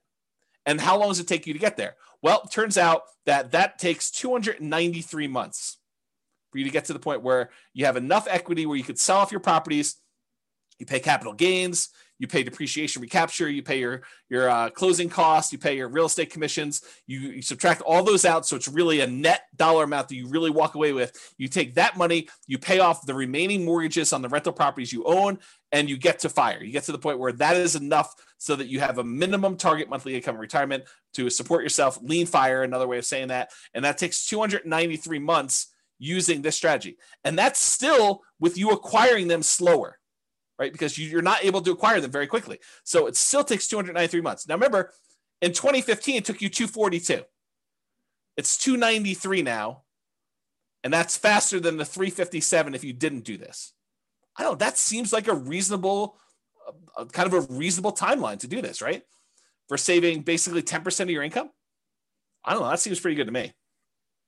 And then this last one is if you sell off all of your properties and you use the proceeds to invest in the stock market, and you had the money in the stock market produce I used 4% safe withdrawal rate. So instead of having rentals, you have 4% safe withdrawal rate, and the money is all in the stock market now. It takes you 291 months to get to the point where you have enough equity in your properties after capital gains, depreciation recapture, closing costs or transaction costs, real estate commissions. So the net you take away, you put into the stock market, and if you took a 4% safe withdrawal rate, that would allow you to have your minimum target monthly income for retirement. It took you 291 months to do that, okay? Which is a couple months faster than selling off some properties to pay off the other ones and do it with rentals. Some people would prefer to have free and clear rentals when they retire. Some people would prefer to have their money in something else like the stock market, and it could be anything else. I just happen to use the stock market as an example, okay? Any questions on this? Now, this one is the minimum target monthly income retirement. This is lean fire. This, though, is your ideal target monthly income in retirement, which is a higher dollar amount. I think I use $10K a month. I think I use $10,000. I think this is I think this is the point to get to $5,000 a month. I think this is the point to get to $10,000 a month. And you can see that how long it took you in 2015, 353 months in order to get to your 10K a month income, passive income, versus 2021 took you 417 months to get to 10K a month of passive income. And then here, the sell off the properties and achieve fire, it actually took you longer to do it, 428 months, and it took you longer, 460 months to do that. So it would have been better for you to just do the traditional plan here and get there. Okay. All right. Which, by the way, makes sense because you sold off your properties much earlier so that you could retire earlier. Like, I don't want to leave this here and have you guys think, well, why would I do it then? Because you actually got to retire at month 293, and then you still achieved 10K a month income by month 428. So it's a little bit longer to get to your 10K a month, but you still got to retire earlier than you did before. That's why you'd still do it. Okay. In case that wasn't clear. All right. So, actually, someone who is on, I won't name their name, would appreciate this. So a client of mine reached out to me. Let me answer the question and then I'll come back to the story. So Cece says, why was it slower for the 10K per month? Because it took you longer. It took you this much time in order to get to the point where you had $10,000 a month coming in. This is the amount of time it took you to get to $5,000 a month coming in. So you got here, and then you still need to go a long ways to get to 5K a month more. And so that's why it took longer to get there. If it's not clear, ask me at the end for questions. We can talk about it some more. All right. So I had a client reach out to me, and they had said, hey, I always was interested in these, condos in Heather Ridge. It's a certain neighborhood in Fort Collins, kind of a lower price condo, a very inexpensive condo in Northern Colorado. And so I thought to myself, why not show what these lower price condos are in Northern Colorado? Because, some people are scared away. They're like, man, I don't know. I can't afford, income wise, a $440,000 property, James. I don't know. Maybe I'm crazy, but I can't do it. No worries. So here's lower price Nomad, right? So there were 9 condos listed or sold in Fort Collins, in Heather Ridge in 2021, in the last 6 months of this year, in what probably is the hottest, craziest market I think I've ever seen. There were 6 properties that were for sale. The 1-bedroom version sold between $163,000 and $180,000. A lot more reasonable, even more reasonable than the 2015 Nomad book. The 2 bedrooms sold between $210,000 and $225,000. Still less expensive than this. And so here are the return on investment quadrants. I think this is the 1-bedroom one. This is the 2-bedroom one. I just did Brian's spreadsheet to kind of show that. And so you can see this is the appreciation. This is the appreciation. This is the cash flow numbers. It's still negative cash flow. This doesn't solve your negative cash flow issue because the rents we're getting on these is commensurate with a 1-bedroom or a 2-bedroom. Okay. So the cash flow is still negative, but it's a lot less for you to get in. It's 5% of these prices instead of 5% of 440 to do it. Okay. So I guess what I'll talk about this is, and the overall return, I'll do that and I'll talk about what I want to talk about. So the overall return was 45.3, still pretty good. And this return was 50.7. Not bad at all. And so what I was going to say is this, right? And this sort of relates to what's coming about the learned helplessness, but I'll say it here and then maybe I'll give you a break and I'll come back a little firmer, a little harsher, a little bit more direct later on when I talk about learned helplessness and some of these things. So here's what I'll say. Start where you are. If you're in the income or down payment savings or whatever it is, where Heather Ridge is what makes sense for you based on where our market is, then start here. Don't decide not to do anything or get frozen because you can't do these $440,000 new construction properties.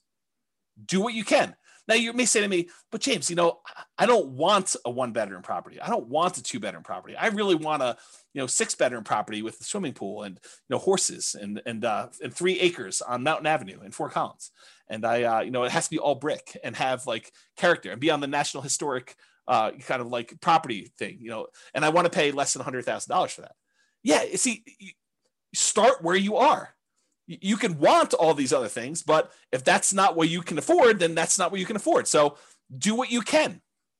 And if it means making a decision to live in a property that's, $180,000 or $225,000 or whatever it is, in order to start down the road of achieving your goals, then you do that. So that's what I would say. Kevin says he sold off houses to reach a minimum retirement income. Then you're limping into the ideal income limit. That's correct. Yep. That's another way of saying it, Kevin. Yep. You're right. Okay. So why Nomad? And I should be clear.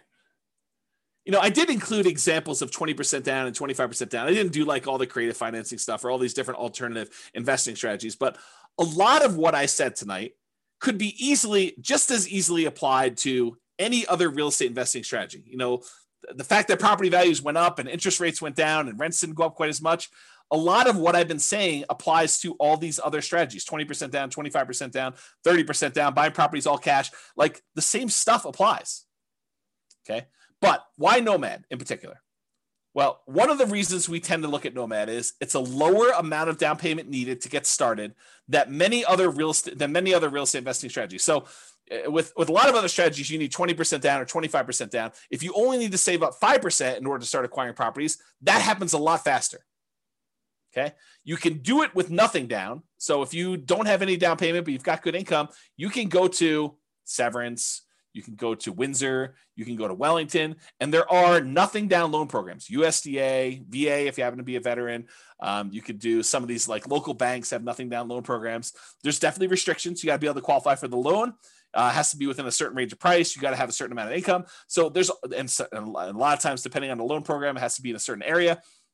But you can do it with nothing down. Someone else mentioned 3% down earlier. You can do it 3% down. But I think a lot of folks are going to be doing the 5% down. That's what we typically model. And so it's a lot easier to save up 5% than 20%. So that's one of the reasons why we do it, because you can acquire properties faster, and then the market is working in your favor. If you weren't in the market in that little honeypot neighborhood I had at the beginning, and you didn't see $100K in equity increase on the properties you bought the year before to this year, then it's problematic. That's why it's better to have the 5% be in the market and kind of acquire that. So as opposed to saving 15 or 20 or 25% down for most other traditional real estate strategies, Nomad is better because you can require less down, which means you can acquire properties faster.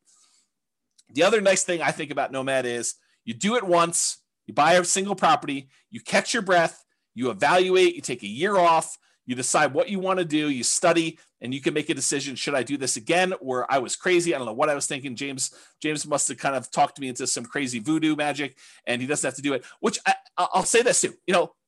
I'm in a really interesting position because I have almost zero incentive at this point to not tell you the truth, right? Like you could argue since 2003, what is that, 18 years, that I was induced, that I was incentivized to sort of like encourage you to buy houses. Because these classes are largely free.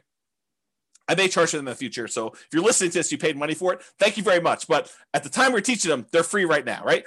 And the reason why they're free is I was educating you, providing you great information and tools and resources with the hope that some small percentage of you would decide to buy a house with me as your real estate broker, and I would make $7, $8, $9, $10, $13, $15,000, whatever it was. 3% of whatever the price of the house is pretty typical in our marketplace. So go ahead and multiply that out. $400,000 property. I was being paid $12,000 to help you buy a house. That was incentivizing me to encourage you to buy properties, right?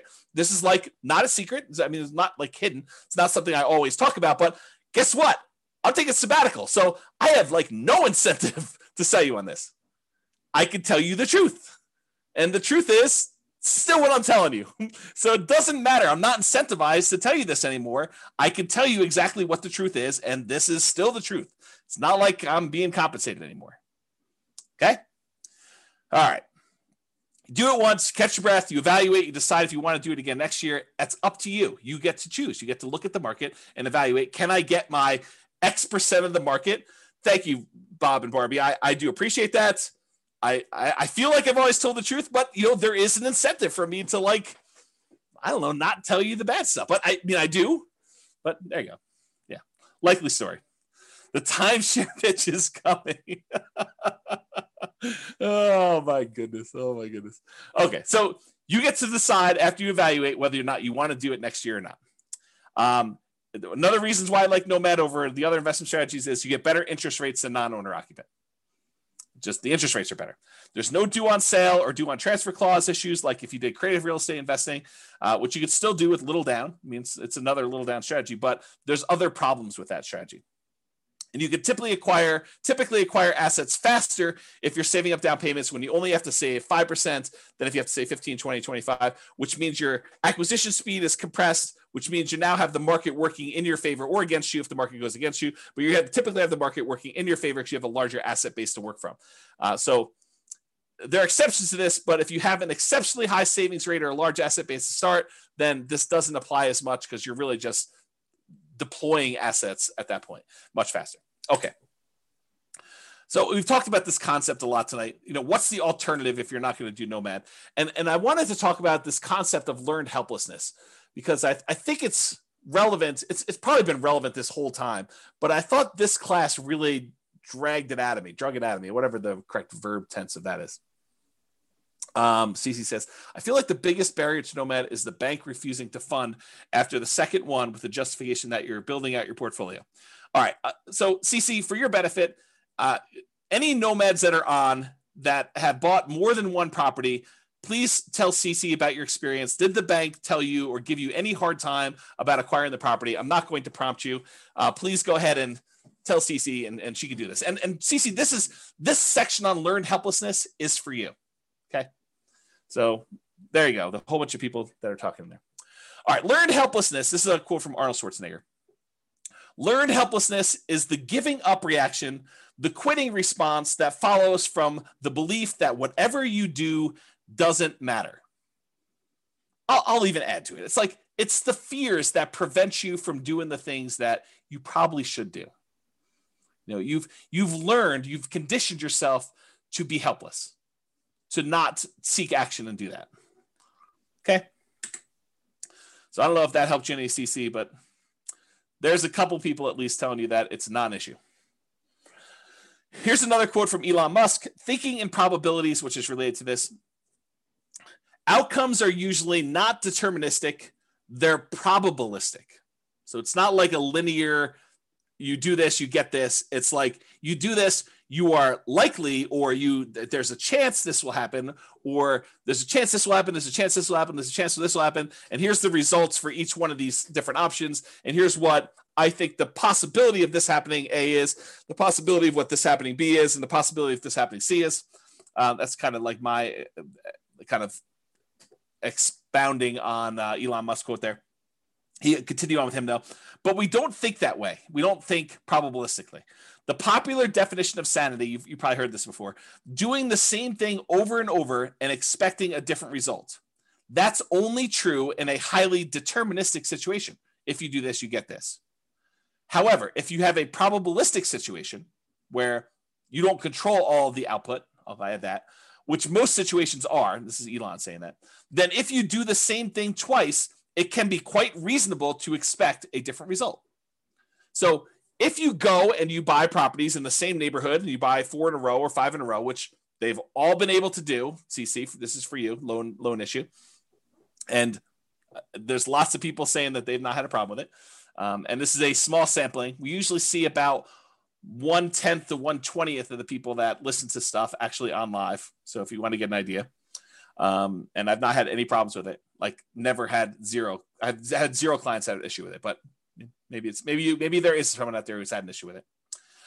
So anyway, continuing on, I forget what I was saying here. Something, expecting different results. All right, I don't know what happened. We'll come back to it. All right, so here's some stuff on expected value. Expected value. So we've taught this in other classes, this idea of expected value and making bets where your chances of success are good. They're in your favor. That's positive expected value, positive EV. Expected value is the sum of all the possible values that you could get from this. So in this situation, I could lose all my money. In this situation, I can make $10,000. In this situation, I can make $100,000. In this situation, I could have $1 million or whatever it is. Oh, I know what I was going to say over here. Let me finish this thought and I'll try to go back. So it's a sum of all those results multiplied by the probability of the occurrence of each one of the results. So I have a 10% chance that I could lose all my money. I have a 15% chance that I can make $10,000. I have a 20% chance that I can make $100,000. I have a 40% chance that I can make $500,000, and I have a 10% chance of making $1 million. If you multiply the probability, the percentage chance you have, times that dollar amount, and you add up all of those, that is the overall expected value calculation. It tells you what, if you could have all of these results happen to you in the proportion that the chance of it happening to you would happen, this is what your outcome would be on average. That's what it means. Okay. So going back here. So what I was going to say, CC, before I got distracted is,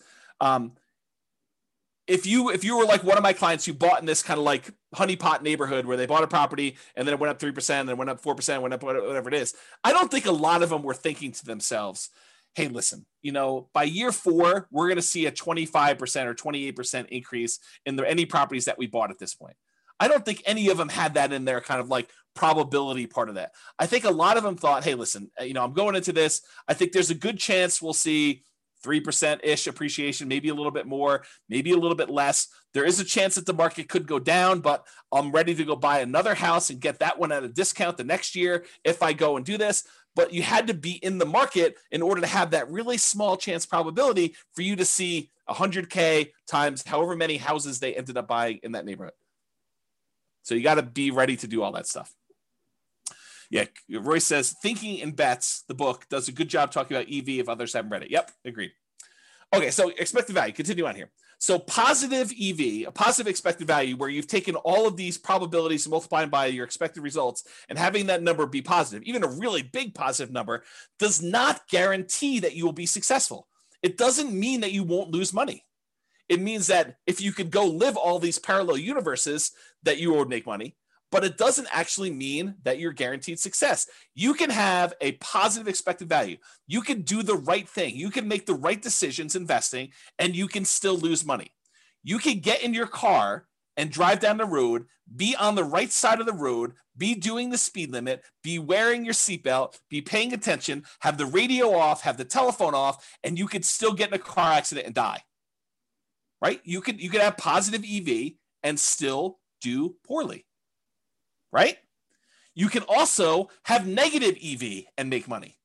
You can actually have too much to drink. You could be talking on your cell phone. You could be putting your makeup on. You could be eating a cheeseburger. You could be having the music blaring. You could be, snorting a line of cocaine. You could be swerving all over the yellow line on the other side of the road, off the curb, getting like that rumble feeling. You could go into the grass and come back up onto the road and do that. You can make it home safe. And that would have been a negative EV type of situation, but you could survive it. And that's what's hard. You could actually decide to invest in dog money or Bitcoin, and you could make money. When I'm not saying it is, because I don't know, but you could actually look at all the probabilities of you making money with Bitcoin and decide this is not a good EV bet. This is a negative EV bet. Like, I shouldn't do this. But you can invest in it and actually crush it. You can make money with it. And that's what's hard about this. To kind of use my example, you could drive to work and get in an accident and you could die. Most times you go to work, you arrive safely, and you earn wages for that day. It has a positive EV because your probability of being able to get to work safely and earn money at that job is really high. But you could actually have that very small percent chance where someone does something stupid or you accidentally do something stupid and you end up dying. There's no riskless things you do in life. So regardless of what real estate investing strategy you're doing, consider what the chances are for a variety of outcomes and what the results would be for those outcomes. And I know for someone who's just getting started, this is really hard to do. It's even, I don't know if it's, I would say this, there's a curve. When you don't know what you're doing, when you're brand new, I think it's really hard for you to estimate probabilities. I think when you have a little bit of knowledge, you think that you can predict probabilities really well, right? You start off and you realize, I don't know anything. You come to my classes for 6 months and you think you know everything and you think you can predict everything. And then when you come to classes for 10 years, you realize you cannot predict everything and you really don't know what's going on. And I think that's the weird curve. It's like, and I think you still need to try and say, there's a large part of this that I really don't know. It could be this, could be that. I don't know, maybe. But I think you come for a short period of time, 6 months, a year, whatever it is, and you think, I know everything. I can predict this very accurately. 10% of the time it's going to be this, 20% of the time it's going to be this, 30% of the time it's going to be this, and I'm good. I know all the probabilities. I know exactly how this is going to go down for me. Maybe. I don't think so. I mean, I don't think I could do that, right? So I guess try to, though. I think it's worth the exercise of sitting down and saying, okay, I'm going to do this Nomad thing. What could happen to me? I could lose everything. Sure. I mean, you get hit by a meteorite and you could die, right? I mean, there's low probability chances that you could do that. Figure out what you think the chance of that happening is. Or this could happen to me, could go up just kind of slow and steady. Or I could see another 28% year, which I think is a really low probability sort of thing, but possible to do it. We could see massive inflation. All these different things could happen. And then look at it and say, does this still make sense probabilistically? Given an infinite number of times to try this, would I be successful doing this? Or what's the alternative? What would I do if I didn't do this? And is that better than my decision to do Nomad or whatever other strategy you're considering? Okay.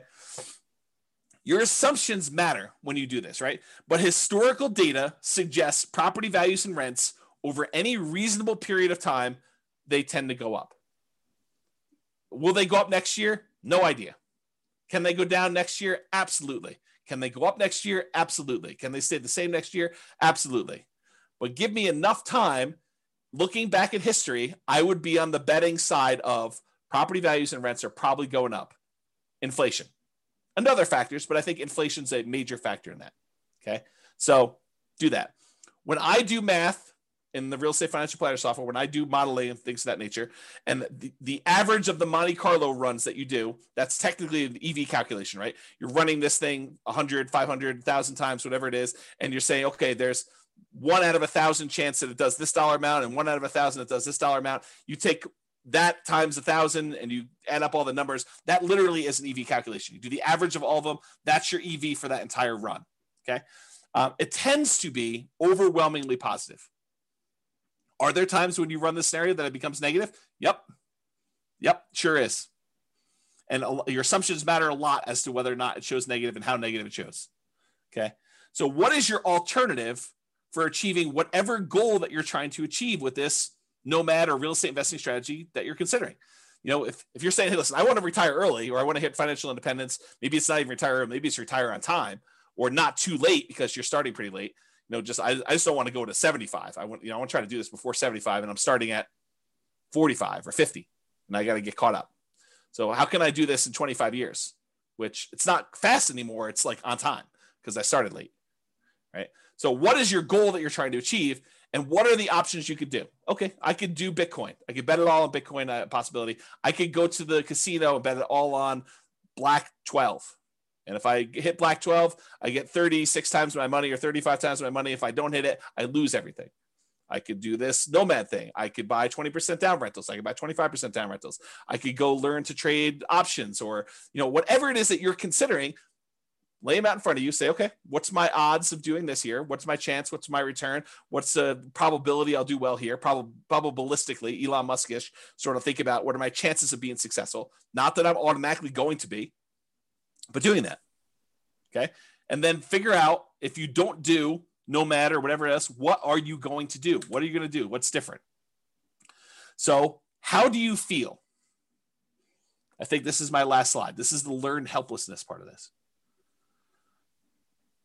If you think to yourself, hey, listen, nothing I do matters, so why bother? What does that say? So there's a psychological concept. I've been hinting at this, and I sent it in the email, and if you guys click through, you probably saw this, but there's this concept of learned helplessness. And I'm going to butcher the explanation for it because I'm not a psychologist. I'm not teaching this. So realize that what I tell you may be slightly wrong, but the idea is sound. Okay. So they do these science experiments. They put a puppy and a dog in a kind of like crate with a metal thing bind on the bottom where they could apply electric shocks. I know it's mean. Don't get mad at me. They did it. It wasn't me doing it. So they had these dogs in these little things, and they had a little electric thing on the bottom. They could shock them. And they would there's a whole bunch of different groups, but basically they showed that the dog would get shocked, and there's really nothing the dog could do. It couldn't get out. It couldn't jump up anywhere. And so these dogs eventually came to realize that it was futile for them to do anything. So they basically started lying down, and every time the shock came on for like a second or something like that, they just whimpered. It was very sad. They didn't want to do anything, but they learned that there was nothing they could do. And it's to the point where even if the bottom thing was shocked and one side of it was on a shocking thing and the other side was not a shocking thing, like they divided it with a little thing and they could jump over if they wanted to. They decided, the dogs learned that even if they jumped over, it didn't matter, right? Like they would still get shocked if they jumped over. But then eventually they turned off one side and the dog was on one side and they shocked them. And if the dog didn't think that it was even worth them trying to jump over, even though if they had jumped over, this other side wasn't being shocked anymore, they still wouldn't do it. They gave up. They learned to be helpless. They learned that there's nothing I could do. It doesn't matter what I do, so I'm not going to try anything at all. And I've since read that you have to actually learn helpfulness. The default state is helplessness. You actually have to learn that you can do something to lift yourself up out of the stuff that's going on for you. So to be even more complicated, learned helplessness is not technically true. That's the default state for most animals and for humans, because that we're similar stuff, right? So it's really, you have to learn that you have agency over your choices, and choices you make and things you do matter. Okay. So that's it. Let's see here. People are recommending books. And says, every home, every deal, every tenant, every year teaches me something new about nomading rentals. Absolutely. And I learned a ton from clients. They tell me about something. I'm like, I've never seen that before. That's new.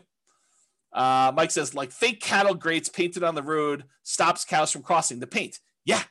Yeah, there's a story. I don't know if this is true, but there's a similar story about elephants where they like attach a little thing to the elephant's thing and they stake them in the ground when they're young, and they learn that they can't move them, they can't pull it out, and so do that. And so eventually the elephant becomes full grown, and they can put this little thing on their ankle and put a little tiny stake in the ground, and the elephants just assume that it's like fully in there. They stop trying to pull it out there. So something like that. I don't know if that's true. Thatcher says, so what or who is the alternative to James Orr for those that are just getting started? Yeah, go download the podcast today, listen to all that stuff. Sabrina says, James, a somewhat unrelated question to your topic tonight. How can I deduct or depreciate my tax return the repairs and renovations I put into the owner occupy when I do Nomad? I don't think you can. I don't think that's something you can do. Maybe there's a tax person out here, but for owner occupant, I don't think you can actually deduct it. Where he said, I think one of the most powerful mindsets is to know you're going to lose money. Make yourself understand that it's a reality and what you can do to minimize it, and then take action anyways. Keep your receipts and add to the value of the property when it becomes a rental. Yeah, so Royce says do that. I didn't think you could. Maybe there's a tax professional on who's willing to share that with you. Otherwise, ask your tax pro. Okay, so continue on with this stuff, right? So how do you feel? Nothing I do matters, so why bother? If you feel that way, that's an issue, right? Like that's going to prevent you from taking action. It's going to prevent you from even trying. So you got to get over that.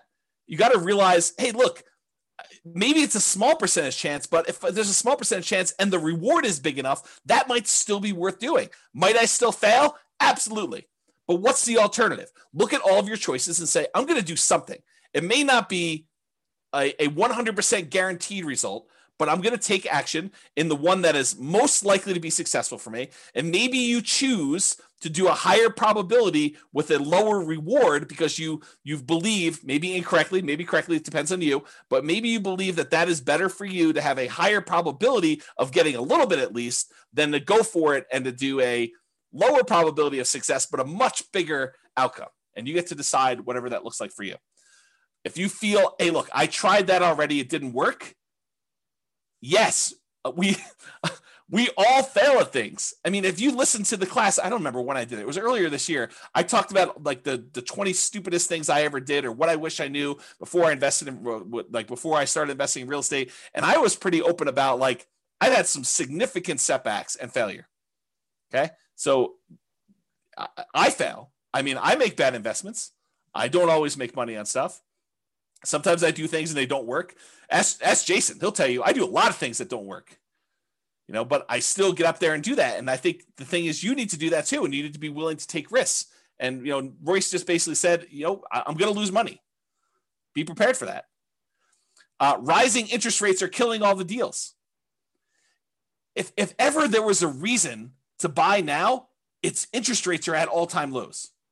Right. So you're going to complain to me a year, well, maybe not to me, I may not be around, but a year, 2, 3, 4, 5 years from now, you're going to say, I should have bought all those houses when interest rates were at 3%, because now they're at 4, 5, 6, 7, 8, 9, 10, whatever they're at.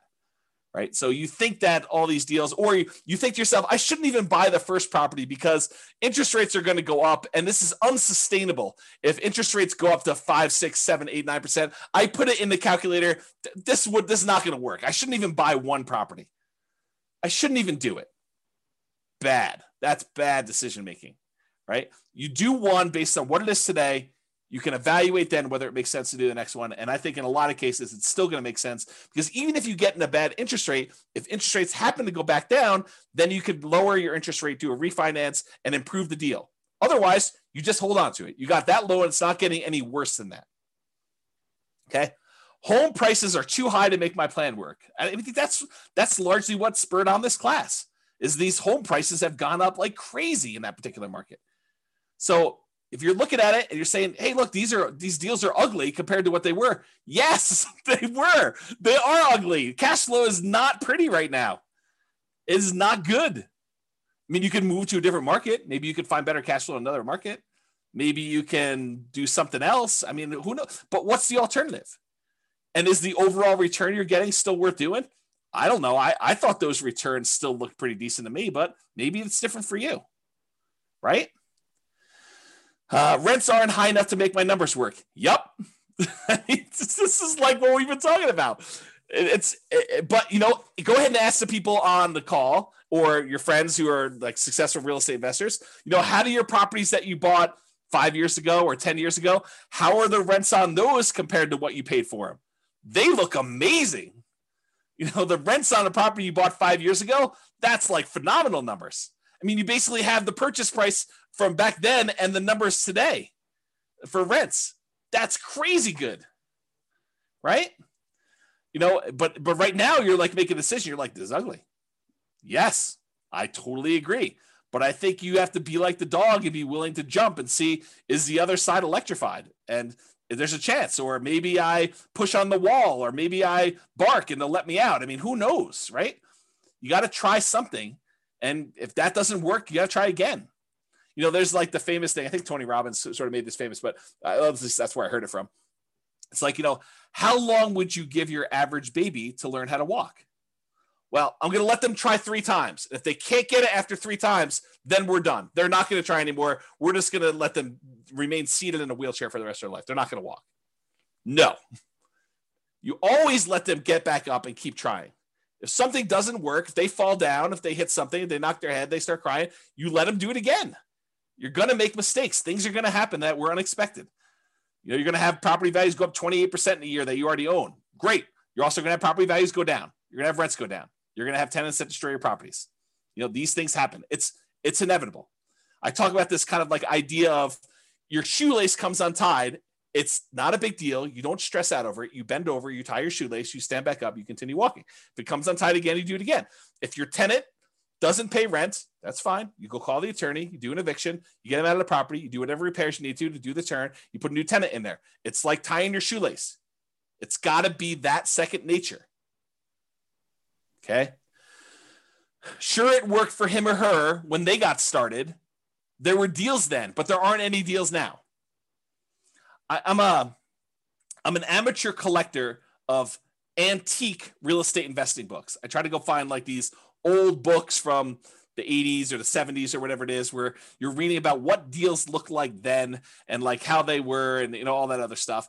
And I look back at all these old books and they had the same problems we had. It's like trying to make properties cash flow and all these different like gyrations that they're going through in order to get a property to cash flow. When you're in an interest rate market where interest rates are at like 17% or 18%, you're like trying to figure out how to make a property cash flow. It's the same thing we're dealing with today. It's just the different end of the deal. Instead of having 18% interest rates, now we got prices that are like 10 times as high as they used to be back then, but interest rates are like 1/7.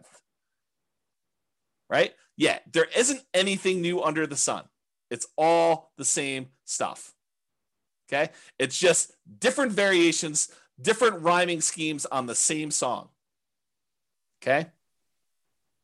So you can't like look back and compare yourself to, oh, I wish I was James's client when they bought into this neighborhood and they did it. They didn't know they were getting that deal when they signed up for this.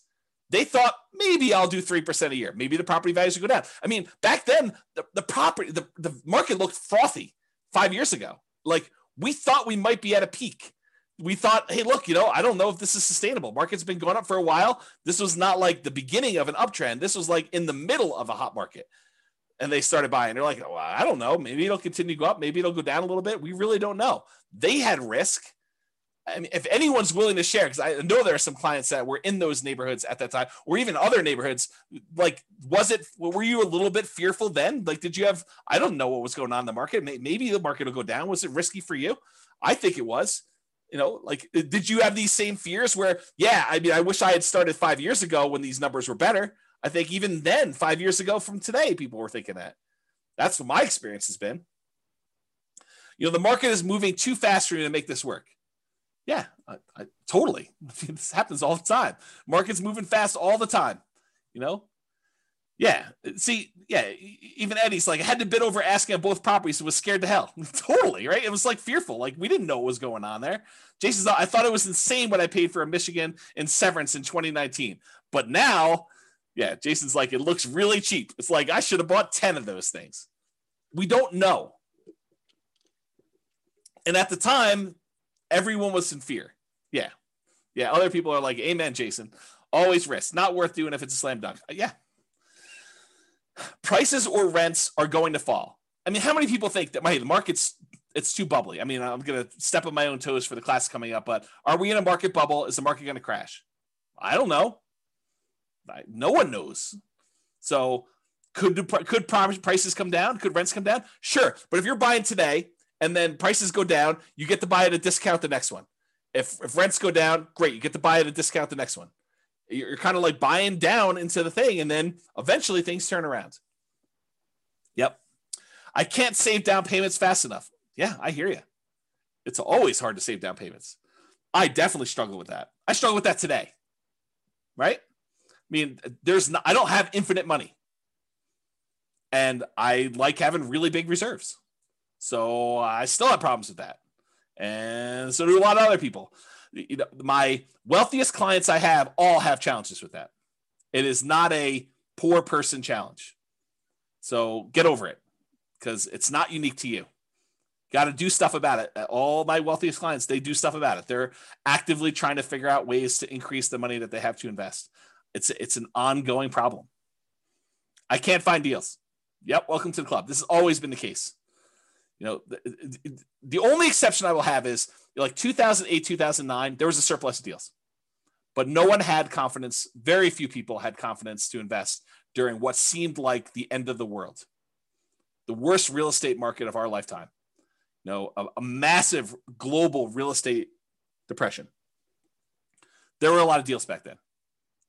You know, it was like, what's the best deal? You know, you were like, it was sifting and sorting instead of trying to find what's the least bad deal or what's the least negative cash flow deal, at least in our market right now. I mean, maybe you're in a different market, but what's the least negative cash flow deal I could do right now?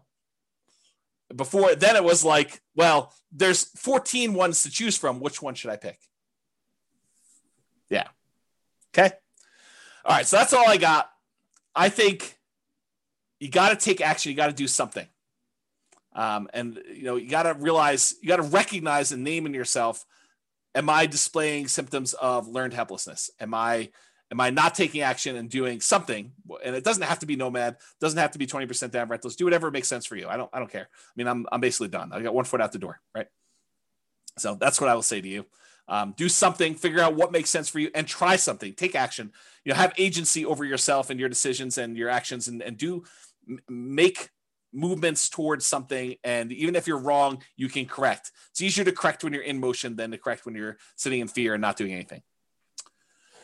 That is all I have. And so goes the third to last class, or the three final classes. We're down to two. Amazing class, very good class. I'm glad you guys like it. Mindset is critical. Well done to keep the movement going. Viva Nomad.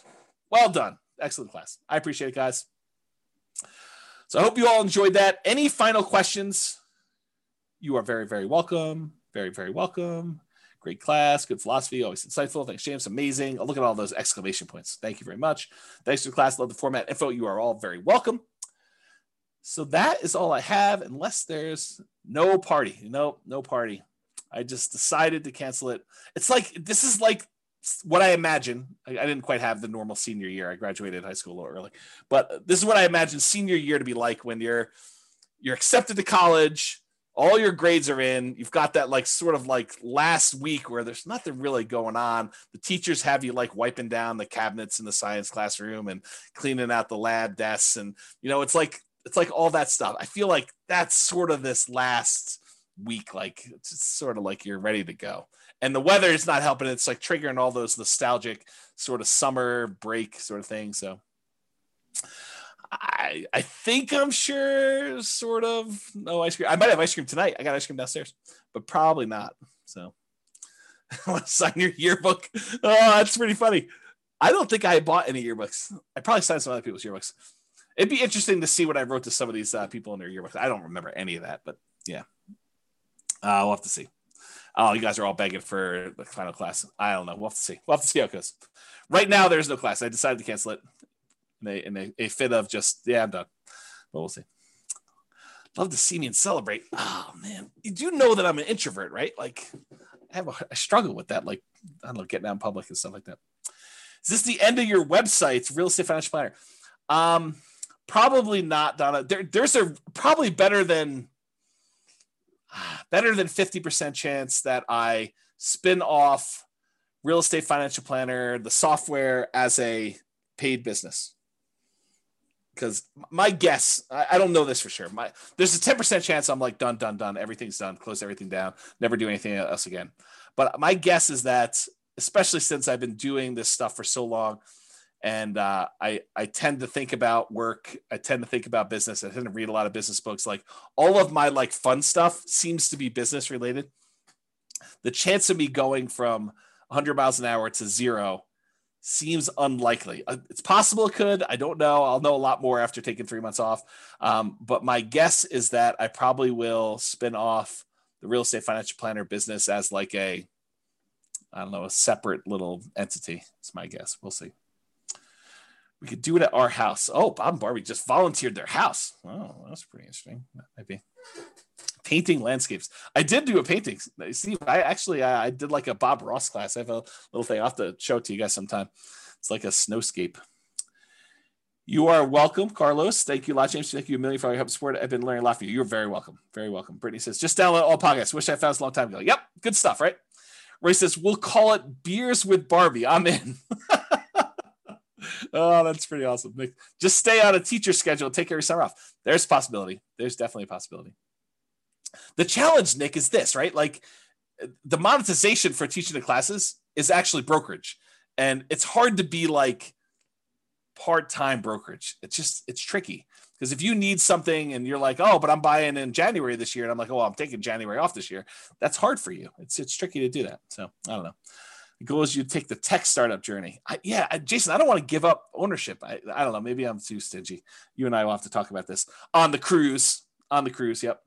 Thank you. We're all better for having you. You're a great effort. I appreciate that. Book recommendations. You can read the book I wrote for my son. It's that'll probably come down soon. You should go download that. I'll type in the address. And then also probably The Millionaire Real Estate Investor is probably another good book. But here's the book I wrote for my son. You can go download this for free. That's probably a good starter book. I would probably do 2 of those. Bob Barcy, I can't tell you how much we've learned from you. I appreciate that. That's very nice. Very kind. All right. Well, because I'm getting mushy with all the love fest, I think I might go. 3K Nomad book is worth reading. Yeah, the 3K Nomad book is probably worth reading if you're planning on doing lease options or you want to get a better nuanced understanding of Nomad stuff. That's probably worth doing too. I don't know if that's available on the podcast or on the website. There is a 2-hour version of it taught. There's several of it, but there's one on the podcast. You just go listen to that. I'd go download the podcast episodes like right away. I don't know if it's on Amazon, Jason. I really don't. But you all should go download the podcast episodes because they are probably coming down. So please do go download those, enjoy those while you can. There's like 100 of the 300 classes or whatever it is that are there. And I might do burrito pricing on classes and release those over time. So there's a possibility that you'll see you could buy a copy of an old class for like $12 or something like that. Basically the cost of buying a burrito. All right. If that's all we got, thank you all for coming. We're going to end on time. I do appreciate it. Looking forward to the last 2 classes, and then we will be done. So 2 more preps, and then take some time off. So thank you all. I will talk to you all soon. Have a great night. Oh, someone's on my back porch. I got to go. All right, cool. I will talk to you all soon. Have a great night. Bye for now. With home prices up, mortgage interest rates up, and rents up, but not quite enough to counteract the higher prices and interest rates, cash flow on rental properties in West Palm Beach is harder than ever. Book a call with the Real Estate Financial Planner to apply our proprietary 88 strategies to improve cash flow on your rentals. See the show notes for a link to schedule your call and improve your cash flow today. If you're a real estate agent, lender, or professional in West Palm Beach that wants to help our real estate investor listeners, consider reaching out to learn about collaboration opportunities with this podcast. We'd love to add more value to our listeners by having you assist our investors buy, sell, and finance their real estate investments. See the show notes to schedule a call to discuss collaboration opportunities.